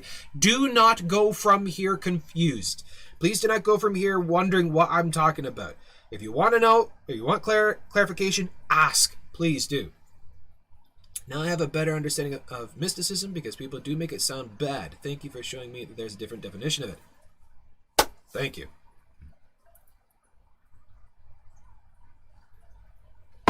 So yeah, the mystic, again, is someone who believes in unseen realities. Look, this is very simplified of what the mystic is. One who believes in unseen realities. One who believes that they can access hidden mysteries that transcend ordinary human knowledge. One who believes that they can actually know God. Mysticism is the religion, the practice, the work of the mystic. So, what then is the mysticism, the act, the work, the religion of the mystic? That is the born-again Christian of the Lord God Jesus Christ by grace through faith through belief alone. That's the born-again Christian faith, the works that we do of Christ-likeness. Think about it. So, not so much a book, and I'm not really writing a book, because here's the thing, folks. And this is what I talked with my good friend Heather and about this yesterday. We had a talk. We chatted after the video. We had a one-on-one chat. And it's the thing that I said. Now, this here, what I just shared with you, is what I wrote up in regards to the introduction. Because the problem is,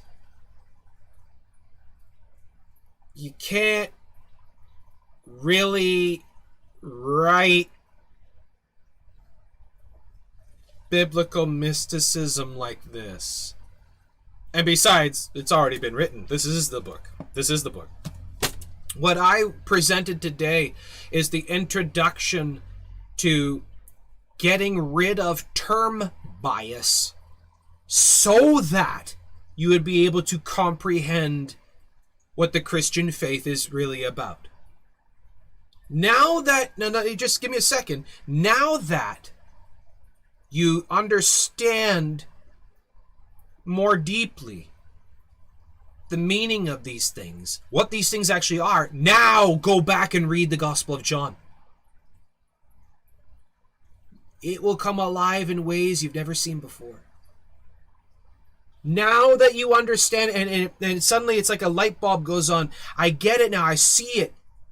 What this is, the mystic walk, and what all about this, about the spiritual realities. Now go back, read the Gospel of John. This is the book. All I'm doing is trying to open your eyes to what the spiritual reality is all about and how we bring it into our everyday. That's what preaching is. Preaching, the preacher, the pastor, the guy in the pulpit is the one who stands up to help people to understand how to bring the spiritual into the physical in all that you do. What is repentance? What is the love of the faith? What is walking with Christ? What is dying to self? That's mysticism. That is bringing the faith of what you say you believe in, bring it in. You say you have faith, but by my faith, I'll prove to you by my faith, by my works. That's what James 2 is all about. Faith without works is dead. You have dead spirituality. You say you're a Christian, you may be a Christian, you believe in this, but there's no evidence. There's no mysticism. That's what James 2 is about. Now, think about that. That's what it's about. And so, again, if you want to buy the book, well, here's the book. Here's the book. Just open your mind. Open your mind to the deeper meaning of spirituality. Spiritualism by the Word of God. What did Jesus teach? About walking in love and charity and honor and love of the faith and repentance unto God. Go and preach the gospel. Go into all the world and preach the gospel. What does that mean? So you see. Yep. Kimberly says, I've always steered away from the word mysticism. I never use it. I always equated it to cult things. So it's good to know the truth. Yeah, there you go. Heather says, I just started your study on John. 1 video a day. Can't wait to complete the studies with this information. Yeah, amen. So there you go. Anything else? What's on your heart? What's on your mind? Please, don't hold back. Let it out. Be free. Don't fear. Don't be in fear. There's no stupid questions. There's only stupid answers. So go ahead and ask. Any comments, questions, issues, insights? Please, by all means. Now, like I said at the beginning of this video, this is something that is very near and dear to my heart because I want to understand right spiritualism. And seeing what the Word of God teaches and what it means and how it's missed by so many people because they steer away from, I'm dyslexic, steer away from out of fear of certain words that would help define it and help them understand what it is. Term bias. Stay away from it. Stay away from it.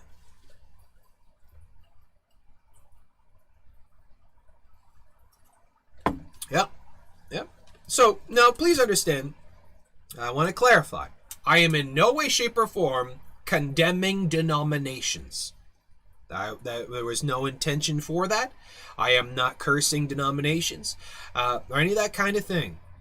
Denominations are important because by the denominations, you can get an idea of what they're about. Like when you hear Presbyterian, Anglican, Methodist, Lutheran, Baptist, you know what they're about and where they're coming from. So denominations are important in that sense. Nowadays, it's important because there's so many. So I'm not by any sense damning denominations. Please don't misunderstand that. Yeah, using his words deepens my faith. There you go. There you go. That's what it's all about. It helps us to understand. I'm a mystic. What does that mean? People immediately cringe. Educate them. Educate them. So there you go. So share this video around, or save this in your YouTube to watch whatever. And if someone ever asks, send them this video. So yeah. So if you appreciate this video, this study, please give us a like, give us a thumbs up. Make sure you subscribe and hit the notification bell icon so you know when we put up new videos, and check out all our other videos. We got tons of stuff, tons of videos on tons of topics and doctrines and commonly asked questions, and so tons of playlists. So check them all out, and if you have any questions, let us know. Okay, so Sarah has a question. What about like non-denominational? Well, that in and of itself is a denomination. They say they're not denominational, but they are a denomination by all definition because of their strict avoidance of using denominational names. They actually create their own practice, and they're the ecumenical types. And generally, the non-denominational churches, by far and large, in a general sense, are very watered down, wishy-washy. They're cozy up to the Catholic Church. They cozy up to Bethel and Hillsong and all of them. And they have a lot of doctrinal issues in many of them. Not all. I'm not going to broad brush, but a lot of them, most of them, they are known to be like that. When I hear a place is non-denominational, you can pretty much bet that that's what it's going to be like. So what I say is I'm a born-again Christian. And if people ask, I go to a Baptist church. But again, I don't hold anything against anyone who goes to any other one. It's just what I go to. But what I look at is, do you affirm the gospel as the Word of God teaches? We'll always have differences. We'll always have differing of opinions. No two Christians will ever agree on absolutely every single thing. But what I care about is you make sure you believe the gospel as the Bible says. That Jesus is Almighty God manifested in the flesh, and we're saved by grace through faith by belief alone. Period. Not by works, not by righteous works, not by works of the law, not by water baptism or any other thing. We're born again, saved by belief alone, by grace alone, through faith alone, in our Lord God Jesus Christ alone. That's what the Word of God teaches. And if you confess that, if you affirm that, you believe that, you're born again, saved, and denomination is irrelevant. Now, some denominations do not preach the biblical gospel. Lutheranism is a baptismal regenerationist denomination. Methodist is garbage. And then Catholicism, well, you know what that is. Presbyterian, well, you know where they're coming from. They're a bit more strict. And you got Free Presbyterian, which is the more correct variant. Regular Presbyterian is pretty watered down and pretty bad. Free Presbyterian is on the money. They're really good. I highly recommend Free Presbyterian. Then you got all the others. So again, you just take a look at what their practices are. What is the type of gospel that they present, that they affirm? And if they affirm the correct gospel, then those people are born-again Christians who believe in that gospel that the Word of God teaches. So again, you see the importance of education. Education of doctrine, of terms, of words, of practices, the specificity of what is being presented. You want to be specific. You don't just accept things. This is how the Bereans of Acts 17:11 worked. This is Bereanism. Being a following of the Berean of Acts 17:11, that they received everything that they heard, they accepted it, then they searched it out. Searched out the scriptures, plural. All the Word of God. They went through all the Word of God, pairing scripture as scripture, rightly dividing the word of truth, line upon line, precept upon precept, here a little, there a little. See, what does the Word of God say as a whole? And they search it out to make sure of these things, to see if these things are so. That's education of everything that is presented. So yeah. And yeah, Baptist. There's many different types of Baptists. Again, so you want to take a look at the different strains, the different types of what they present, of what they affirm. So yeah, you need to do the work. So you got Convention Baptist, First Baptist, you got Fellowship Baptist, Independent Baptist, and you got tons of different Baptists. I come from the Independent Baptist line, but this is where I differ in something. What is, yes, I go to an Independent Baptist church, but I operate. This is why I got to be specific. I operate as kind of like non-denominational when I'm online, in the sense of Christian Coffee Time is not meant for just one denomination. Christian Coffee Time is meant for anyone. I don't care where you come from. It's meant for anyone who affirms the gospel according to the Word of God. You could be Presbyterian, Anglican, whatever, I don't care. But if you believe in the Lord God Jesus Christ by grace through faith through belief alone, you're my brother and sister in Christ. That's how we should operate. We shouldn't be clan and cliques and sowing schisms while the Baptists are against the Presbyterians, and the Presbyterians are against the Pentecostals, and we aren't against each other. We shouldn't be against each other. We're brothers and sisters in Christ if we affirm the gospel that is according to Scripture. So yeah. Yeah, Angela says, I'm back up here. Ted Shields says, how do you see the Seventh-day Adventists? They're not Christian. That's a cult. Seventh-day Adventism, the SDAism of the creation of Ellen G. White, she was not a Christian, and Seventh-day Adventism is a cult. That's a works-based system of self-salvation, self-atonement, that they believe you have to earn your salvation by works. They do not affirm many of the biblical doctrines as according to Scripture. Seventh-day Adventism is a cult. So yeah, there's a lot of corruption there. I have a whole video on that, actually. If you go over to the playlist, What They Actually Believe, that's the name of the playlist. Scroll down, you'll see the video I did on what they actually believe, the Seventh-day Adventists. So please check out that video and you'll see what I mean. Angela says, I was in a new church yesterday. I have to ask the pastor what he believed. Yeah, strange times indeed. Yep. Sarah says, to be water baptized, it doesn't matter which church to go to. It does matter. That is why it is important, so you don't get sucked into a cult, like saying, well, I like how the Seventh-day Adventists look, so you go there and you're deceived by a cult. So denominations are important. You gotta know what they're about. You need to research it. You need to look into it. You need to study it up. And there is a book I would recommend. Where did I put it? Oh, I don't know where it went. I think I may have given it to my dad. Anyways, it's called Kingdom of the Cults by Walter Martin. Please get that book. You can get it off Amazon. You can get it off many Christian Christian book sites.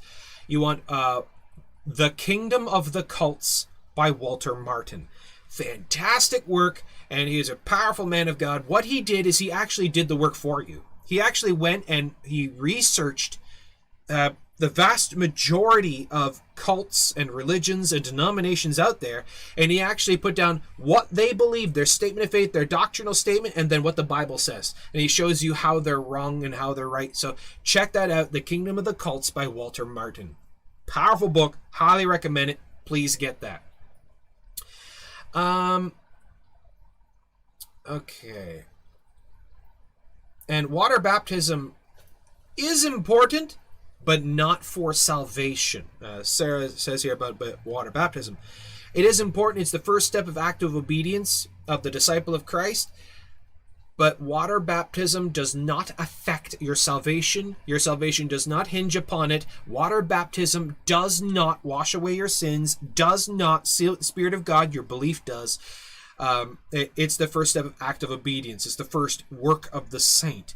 But again, water baptism does not affect your salvation. People who say that it does are wrong. Those are what's called baptismal regenerationists. They believe you're regenerated by water and not the blood of Jesus Christ.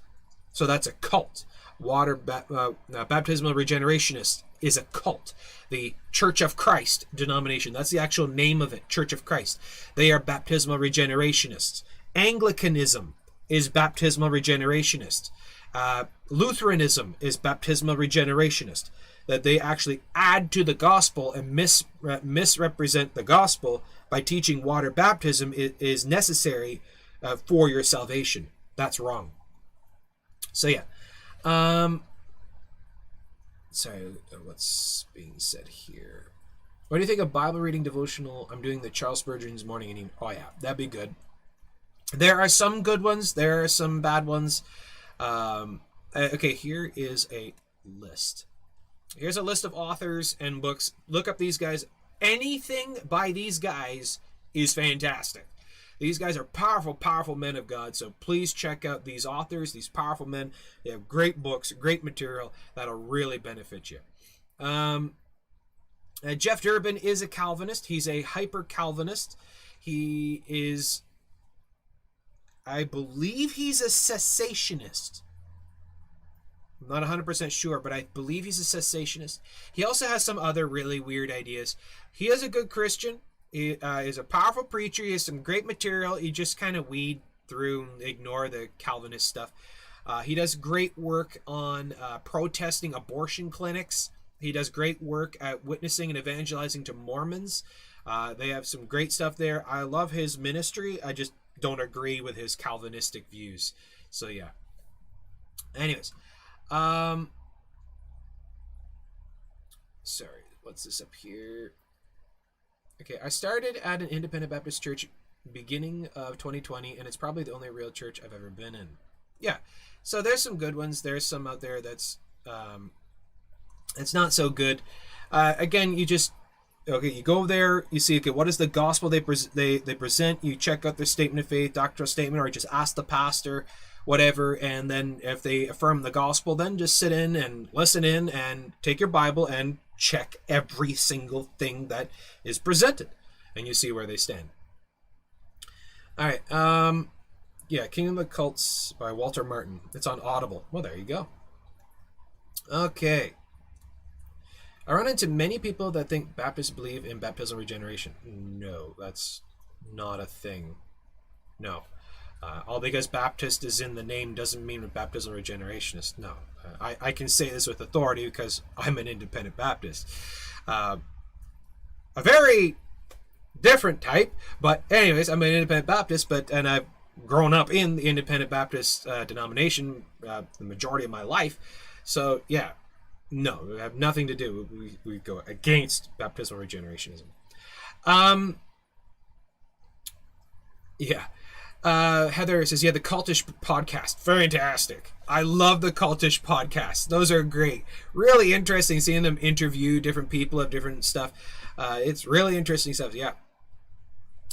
They help understand term bias. Yep. By the way, triggers cults, especially Mormonism, really helps in witnessing to make sure you understand what they say and mean. Yep. And the book Kingdom of the Cults by Walter Martin will also really help you with that. Yeah, he goes in very, very, very great detail. A lot of my apologetics actually stems from the Kingdom of the Cults book by Walter Martin. So I give him credit for much of my apologetics when dealing with cults and religions. Yeah. Okay. Ted Shields, do you recommend any Bible other than KJV? English is not my first language, and sometimes I find difficult to follow King James Version.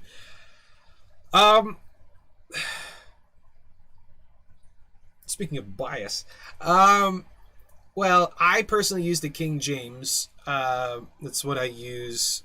Many of the modern versions, most of them, are based off what's called the minority text manuscripts. This gets into a big debate.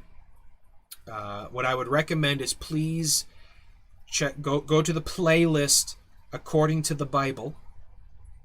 Scroll down and you'll see a video I did of According to the Bible, why so many Bible versions. Just scroll down a bit, you'll find it there. It shows a bookshelf with a whole bunch of books. Why so many Bible versions.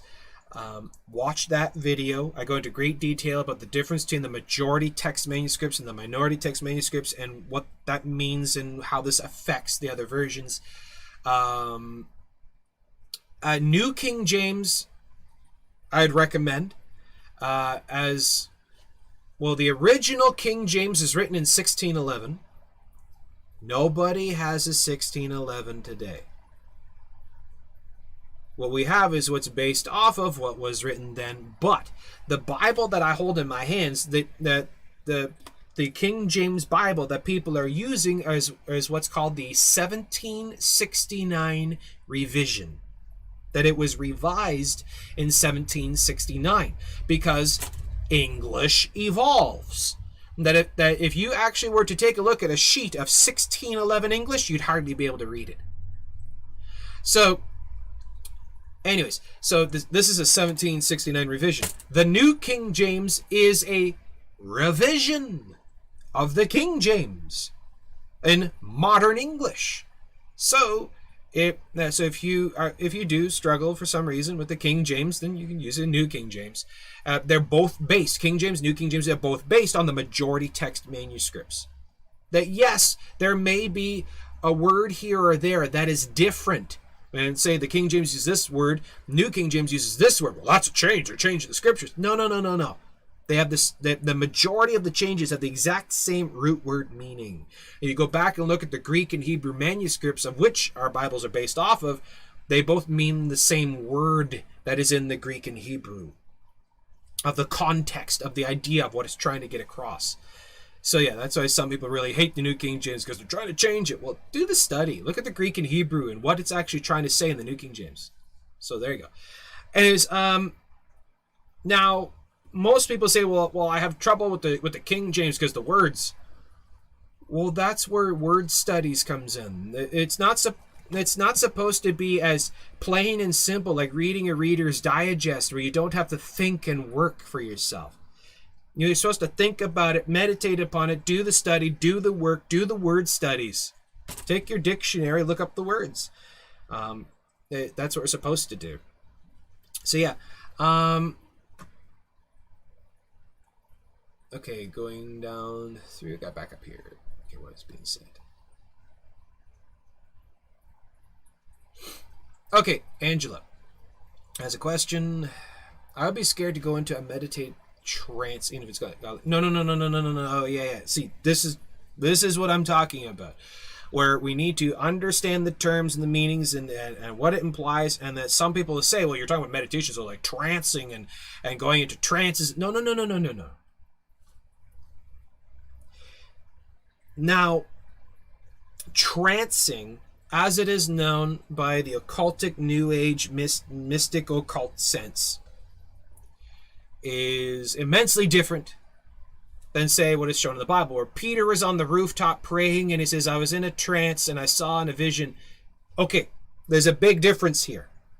Massive universal difference between what the world does with trance and what trance is according to the Word of God. Peter was in a trance on the rooftop as he was praying, not because he induced it. He did not induce it. He did not seek it out. He did not try to bring it to be. That's the difference. The trance means, in a sense, it means where visions and the spiritual realm was broken and opened unto him, and he's now awake and conscious in the spiritual realm. God brought that on him. He did not seek it. He did not induce it. God brought it on him. The difference between us and the world is we have nothing to do with it, and we don't seek it, we don't induce it. The world does. So, we meditate on the Word of God, and if it so happens, that's the Lord's doing, not ours. We don't seek it, we don't seek it out, we don't try to induce it. That's the difference there. So yeah, it's not needed in a Christian walk with God. Yeah, it's not needed, but for example, when that what happened with Peter, that was needed, because when you keep reading, you see why, what the Lord is trying to show him, what the Lord is trying to help him to understand as the Gentiles are coming, because now we're seeing the break where it's now going out into the Gentile world. Yeah. Okay. All right. Now, going down through Amplified. I personally have issue with Amplified, because it is, if you could look at it as the simplified Bible. It's simplified. It's kind of summarizing what Scripture is saying. It's a summarizations. It's not the full Scriptures, and also because it's the Amplified is based off of the minority text manuscripts. So therefore, there's omissions, changes of context, missing verses, missing text, missing words, changed words, and therefore it is actually based on corrupt manuscripts. That's the issue with it. If you use it, that's your choice, but you need to be aware of that, at least that's what's going on with it, and you need to study out what is correct according to the Word of God.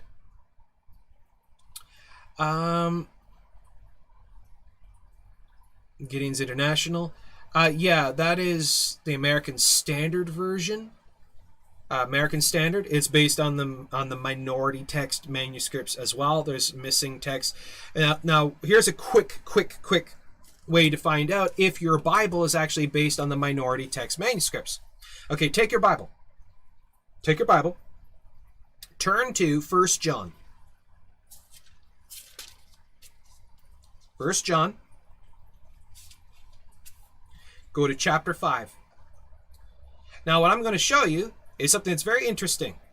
There is not one single minority text manuscript-based Bible that has this verse.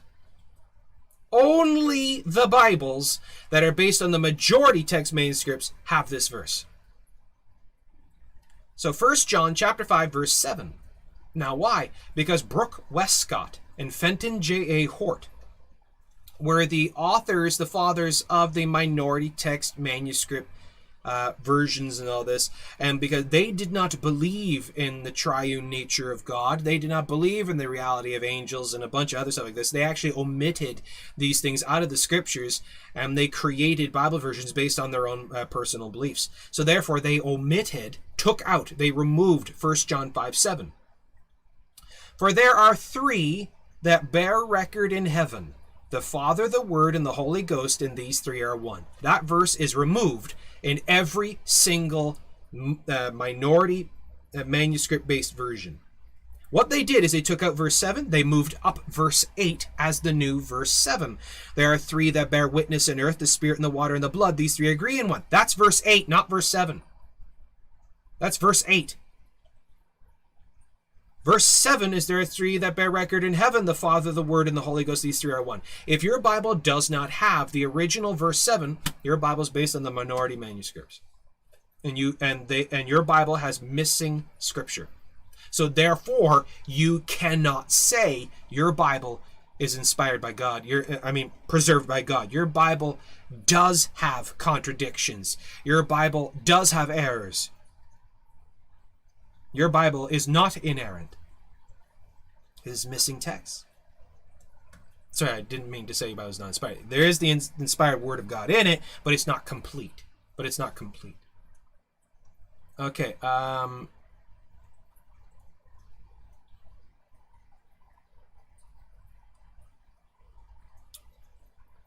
Okay. I just want to finish up this one on the Bible versions before I get to others.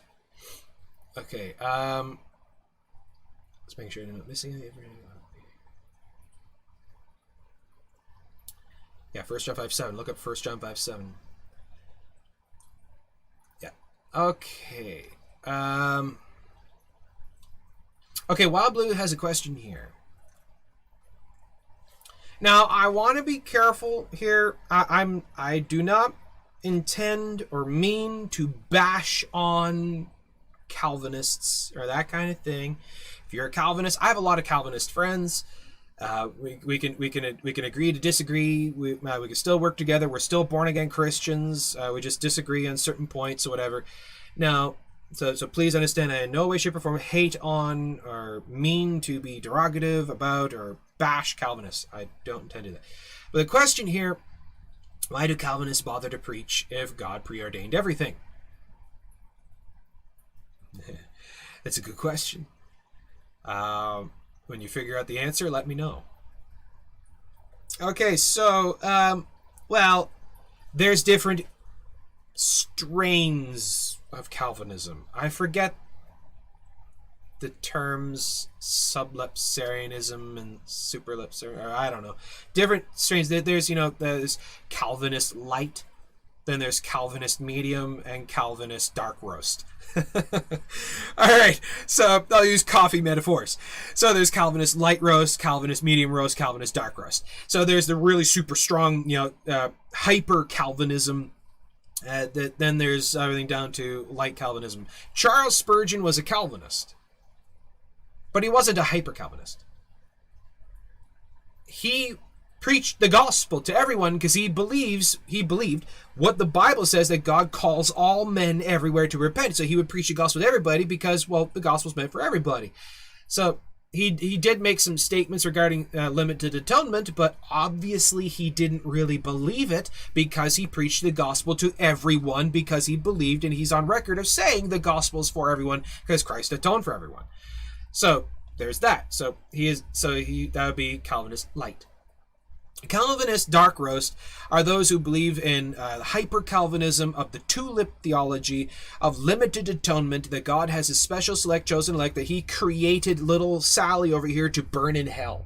And he created you to go to heaven, but everyone else he created to be hellfire fodder. And that the atonement of Jesus Christ was limited and only given to the special select, and he did not atone for all the world because he did not love all the world. That's nonsense garbage. Calvinism dark roast is heresy. So it depends on the type of Calvinist. And yes, you'll notice by the very preaching of the type of Calvinist, you'll notice the flavor that comes through, that it's open to all, or it's very limited, and they're very condemning, or they're very merciful. Again, it depends, because there's different strains and variants. There's the 2-point Calvinist, the 3-point Calvinist, a 5-point Calvinist. There's, again, the 5 points is the tulip. Total depravity, unconditional election, limited atonement, irresistible grace, perseverance of the saints. Unconditional election, nonsense. Limited atonement, nonsense. Irresistible grace, nonsense. But total depravity is true, as all have sinned, all are fallen away, all are become corrupt. There's none that doeth good, no, not one. We're lost in our sins, and it takes the sheer grace of the inspiration of the Holy Spirit of God by grace upon us to bring us to repentance, so that we would believe. Total depravity is true. Perseverance of the saints is how we persevere in our salvation. The Spirit of God holds us, seals us. You can't lose your salvation. Basically, it's once saved, always saved is what that stands for. So, total depravity, perseverance of the saints is true, but the other three are completely nonsense.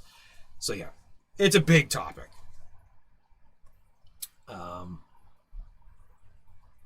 Anyways, so with that,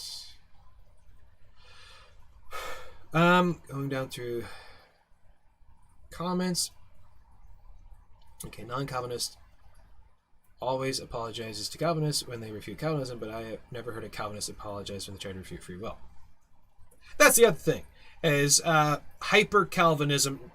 Many, like Calvinists, believe in free will, and even to a certain extent, but hyper-Calvinists do not believe we have any free will, that we're just robots dancing to our construct, and that there's literally nothing that happens that is not by the very sovereign control of God, so God is the author of sin. Yeah, because that's the thing. Okay, and yeah, regarding election and predestination, well, again, that's the Calvinists misrepresenting those doctrines. When you take a look at what the Bible says, it says we are predestined to do the works of Christ. Who are predestined to do the works of Christ? Who does God call that he wants to do the works of Christ? All men everywhere. And that we are not elect before salvation. Saying you're elect before salvation is saying you couldn't go to hell when you were lost in sin. That's not biblical. It's you believe in the Lord Jesus Christ, and then you're elect to the family of God. You're elect to do the works of Christ, elect to, as the ambassadors of Christ, elect to, in the family of God. You're elect after salvation, not before. So they get the cart before the horse. So they are misrepresenting those doctrines. All right. Yeah, so exactly. There are certain things here and there in the Calvinist doctrines that do line up and many things that don't. So again, you can't throw the baby out with the bathwater. This is why, as this broadcast is all about, is specificity. You want to look at the very details of everything. You look, don't just throw the whole thing out. Look at all the points. Look at everything. Look at all the details, all the words, the terms, the meanings, the practices, and educate yourself properly. It's like I said, for example, just damning the word evolution is a fallacy. That's wrong, because you got macroevolution, the crocodile becomes a duck. Then you have microevolution, speciation, the multiplicity of finches and cats and birds, but they stay their kind, they don't become another kind. That's micro. So that's why you can't just damn the whole thing of Calvinism. There's certain things in there that are correct, like total depravity, perseverance of the saints is right, and the sovereign control and will of God is true. There's certain things that are true and certain things that are not. They go too far with some things and not far enough with others, so this way we gotta look at it all. So anyways, There we go. I'm burning out. We've been going for a while. We got to wrap this up. Okay, how long have we been going? 2 hours, 24 minutes. Oh my goodness. Okay, so yeah, we're going to wrap that up there. I'm done. I'm tired. And I don't want to add too much more to this broadcast. So this one is all about terms. Term bias. Searching out words, meanings, and practices, what they actually are, what they mean. And it brought some very interesting ideas in this broadcast, so please make sure you check it out, rewatch it, share it around. If you appreciate this, give us a like, give us a thumbs up, and yeah. Okay, so with that, one last one. Angela's got a good one. Now that it's hot outside, I'm going to try cold coffee. Have any recommendations? Well, cold coffee is kind of a, what do you call it? It's not everybody's going to like it because of the flavor. But again, you can do different types. Now, this is where you'd want to pay attention to, this is Christian coffee time, so we can talk about coffee. The type of roast. If you have light roast, medium roast, dark roast. So that'll give more acidity to the flavor if it's dark roast. Personally, I try to stay away from dark roast because they're basically burning the grounds, and that's, you get a lot of bitterness from that. You don't really want to go much more than medium roast because that still contains actual full body flavor of the roast, and you don't get the burn flavor, the bitterness, and the strong acidity. So don't go much above medium. If you want cold coffee, light roast to certain medium roasts are really good for cold coffee. And how to do this? Well, you just make a regular pot of coffee, put it in the fridge. Now, the reason why you want to put the coffee in the fridge is because if you put ice cubes in it, you're watering it down. You don't want to water it down. Don't water down your coffee. So just chill the coffee itself. So take the pot of coffee, put it in the fridge, and then you just pour the cup and you add some cream and some sugar, spices, whatever, and there you go. So do not add ice cubes. Do not add ice, or you're watering it down. It's making disgusting. So yeah. So you go. So other types of things is called the poor man's cappuccino. Here's some ideas for a poor man's cappuccino. Instead of paying $15 for a cup of cappuccino at the store, you can make your own real cheap. Now, here's something that's called coffee tea, where as you make a cup of coffee, but as you're making the coffee, you add a tea bag. So if you have your coffee pot, throw a tea bag in there. Pick a flavor like orange pekoe, mint tea, or flavor teas. Whatever flavor tea you want, throw it in the pot. Experiment. Start with a little bit of coffee so you don't waste the whole pot if you don't like it. And you flavor it with a flavored tea, and it's really nice. And then in your cup you add cinnamon, nutmeg. Use brown sugar instead of white sugar. I use brown sugar instead of white. Brown sugar makes the coffee more malt, gives it a more malty flavor. It's really good, so try that. So there you go. So that's fun. So this has been a great discussion. This went better than I could ever have expected. I actually went into this broadcast today kind of nervous because I wasn't sure how this would be accepted and received. I do want to thank you folks immensely for being so understanding, so accepting, and giving me a chance to explain these things and accepting it and being willing to hear what the Word of God says about this, not just dismissing it outright. Thank you so much for this. This has actually been so relieving to me to be able to talk about this stuff like this to you folks, to this audience. So God bless you so much. Thank you so much for your fellowship, for your support, for your prayers. And yes, we do want to, here at Christian Coffee Time, we want to thank you folks so much for your support, for your prayers, your fellowship, your friendship. This is really encouraging, having a family like this that we can come to and talk with like this. And also want to thank you so much to our financial supporters. Some of you folks are willing to actually help us out financially so we can continue on the work and support missionaries and support by purchasing Bibles and materials for people, for new believers, helping us out. Your finances go right into the ministry, right back to the ministry for upkeep and all the stuff for expansion. So yeah, God bless you folks so much. So with that, I guess we'll wrap that up there. Please, folks, check out our other playlists. We got tons of different playlists on different topics, tons of stuff.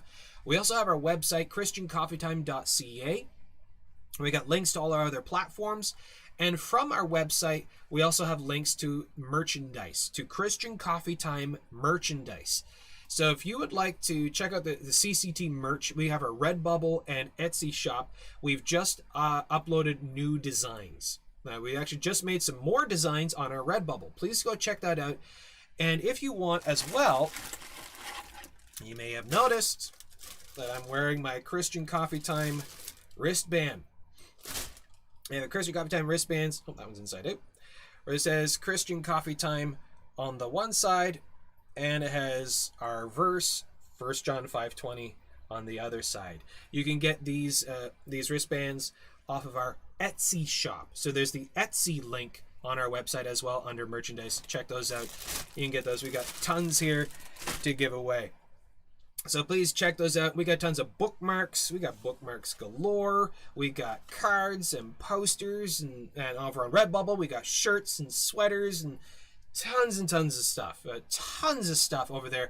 Check it all out. Into good Christian biblical merch. Check it all out and let other people know about it as well. And again, the funds from the material that we sell go back into the ministry. Just so you know, we're not, just trying to find ways to live exorbitant. No. The money that is gained from the ministry goes back into the ministry for expansion, to reaching other people, helping people, sending material to people, supporting missionaries. That's what it's for. And it goes straight back into the ministry. Just so you know where the finances go from this stuff, it goes back into the ministry for ministry purposes. So with that, and when we get more, we can actually start adding things like, for example, we're able to actually branch onto this kind of thing. Like this stuff, this isn't cheap, but you guys made it possible. Just ways to give back and to expand and some fun things, stuff like that. That's what it's for. So there you go. Anyways, wrap this up. God bless you. God bless all those who love our Lord God Jesus Christ. God bless all those who love his holy word. Hope to see you again, folks. And as always, if I don't see you again, I'll see you in the sky. God bless.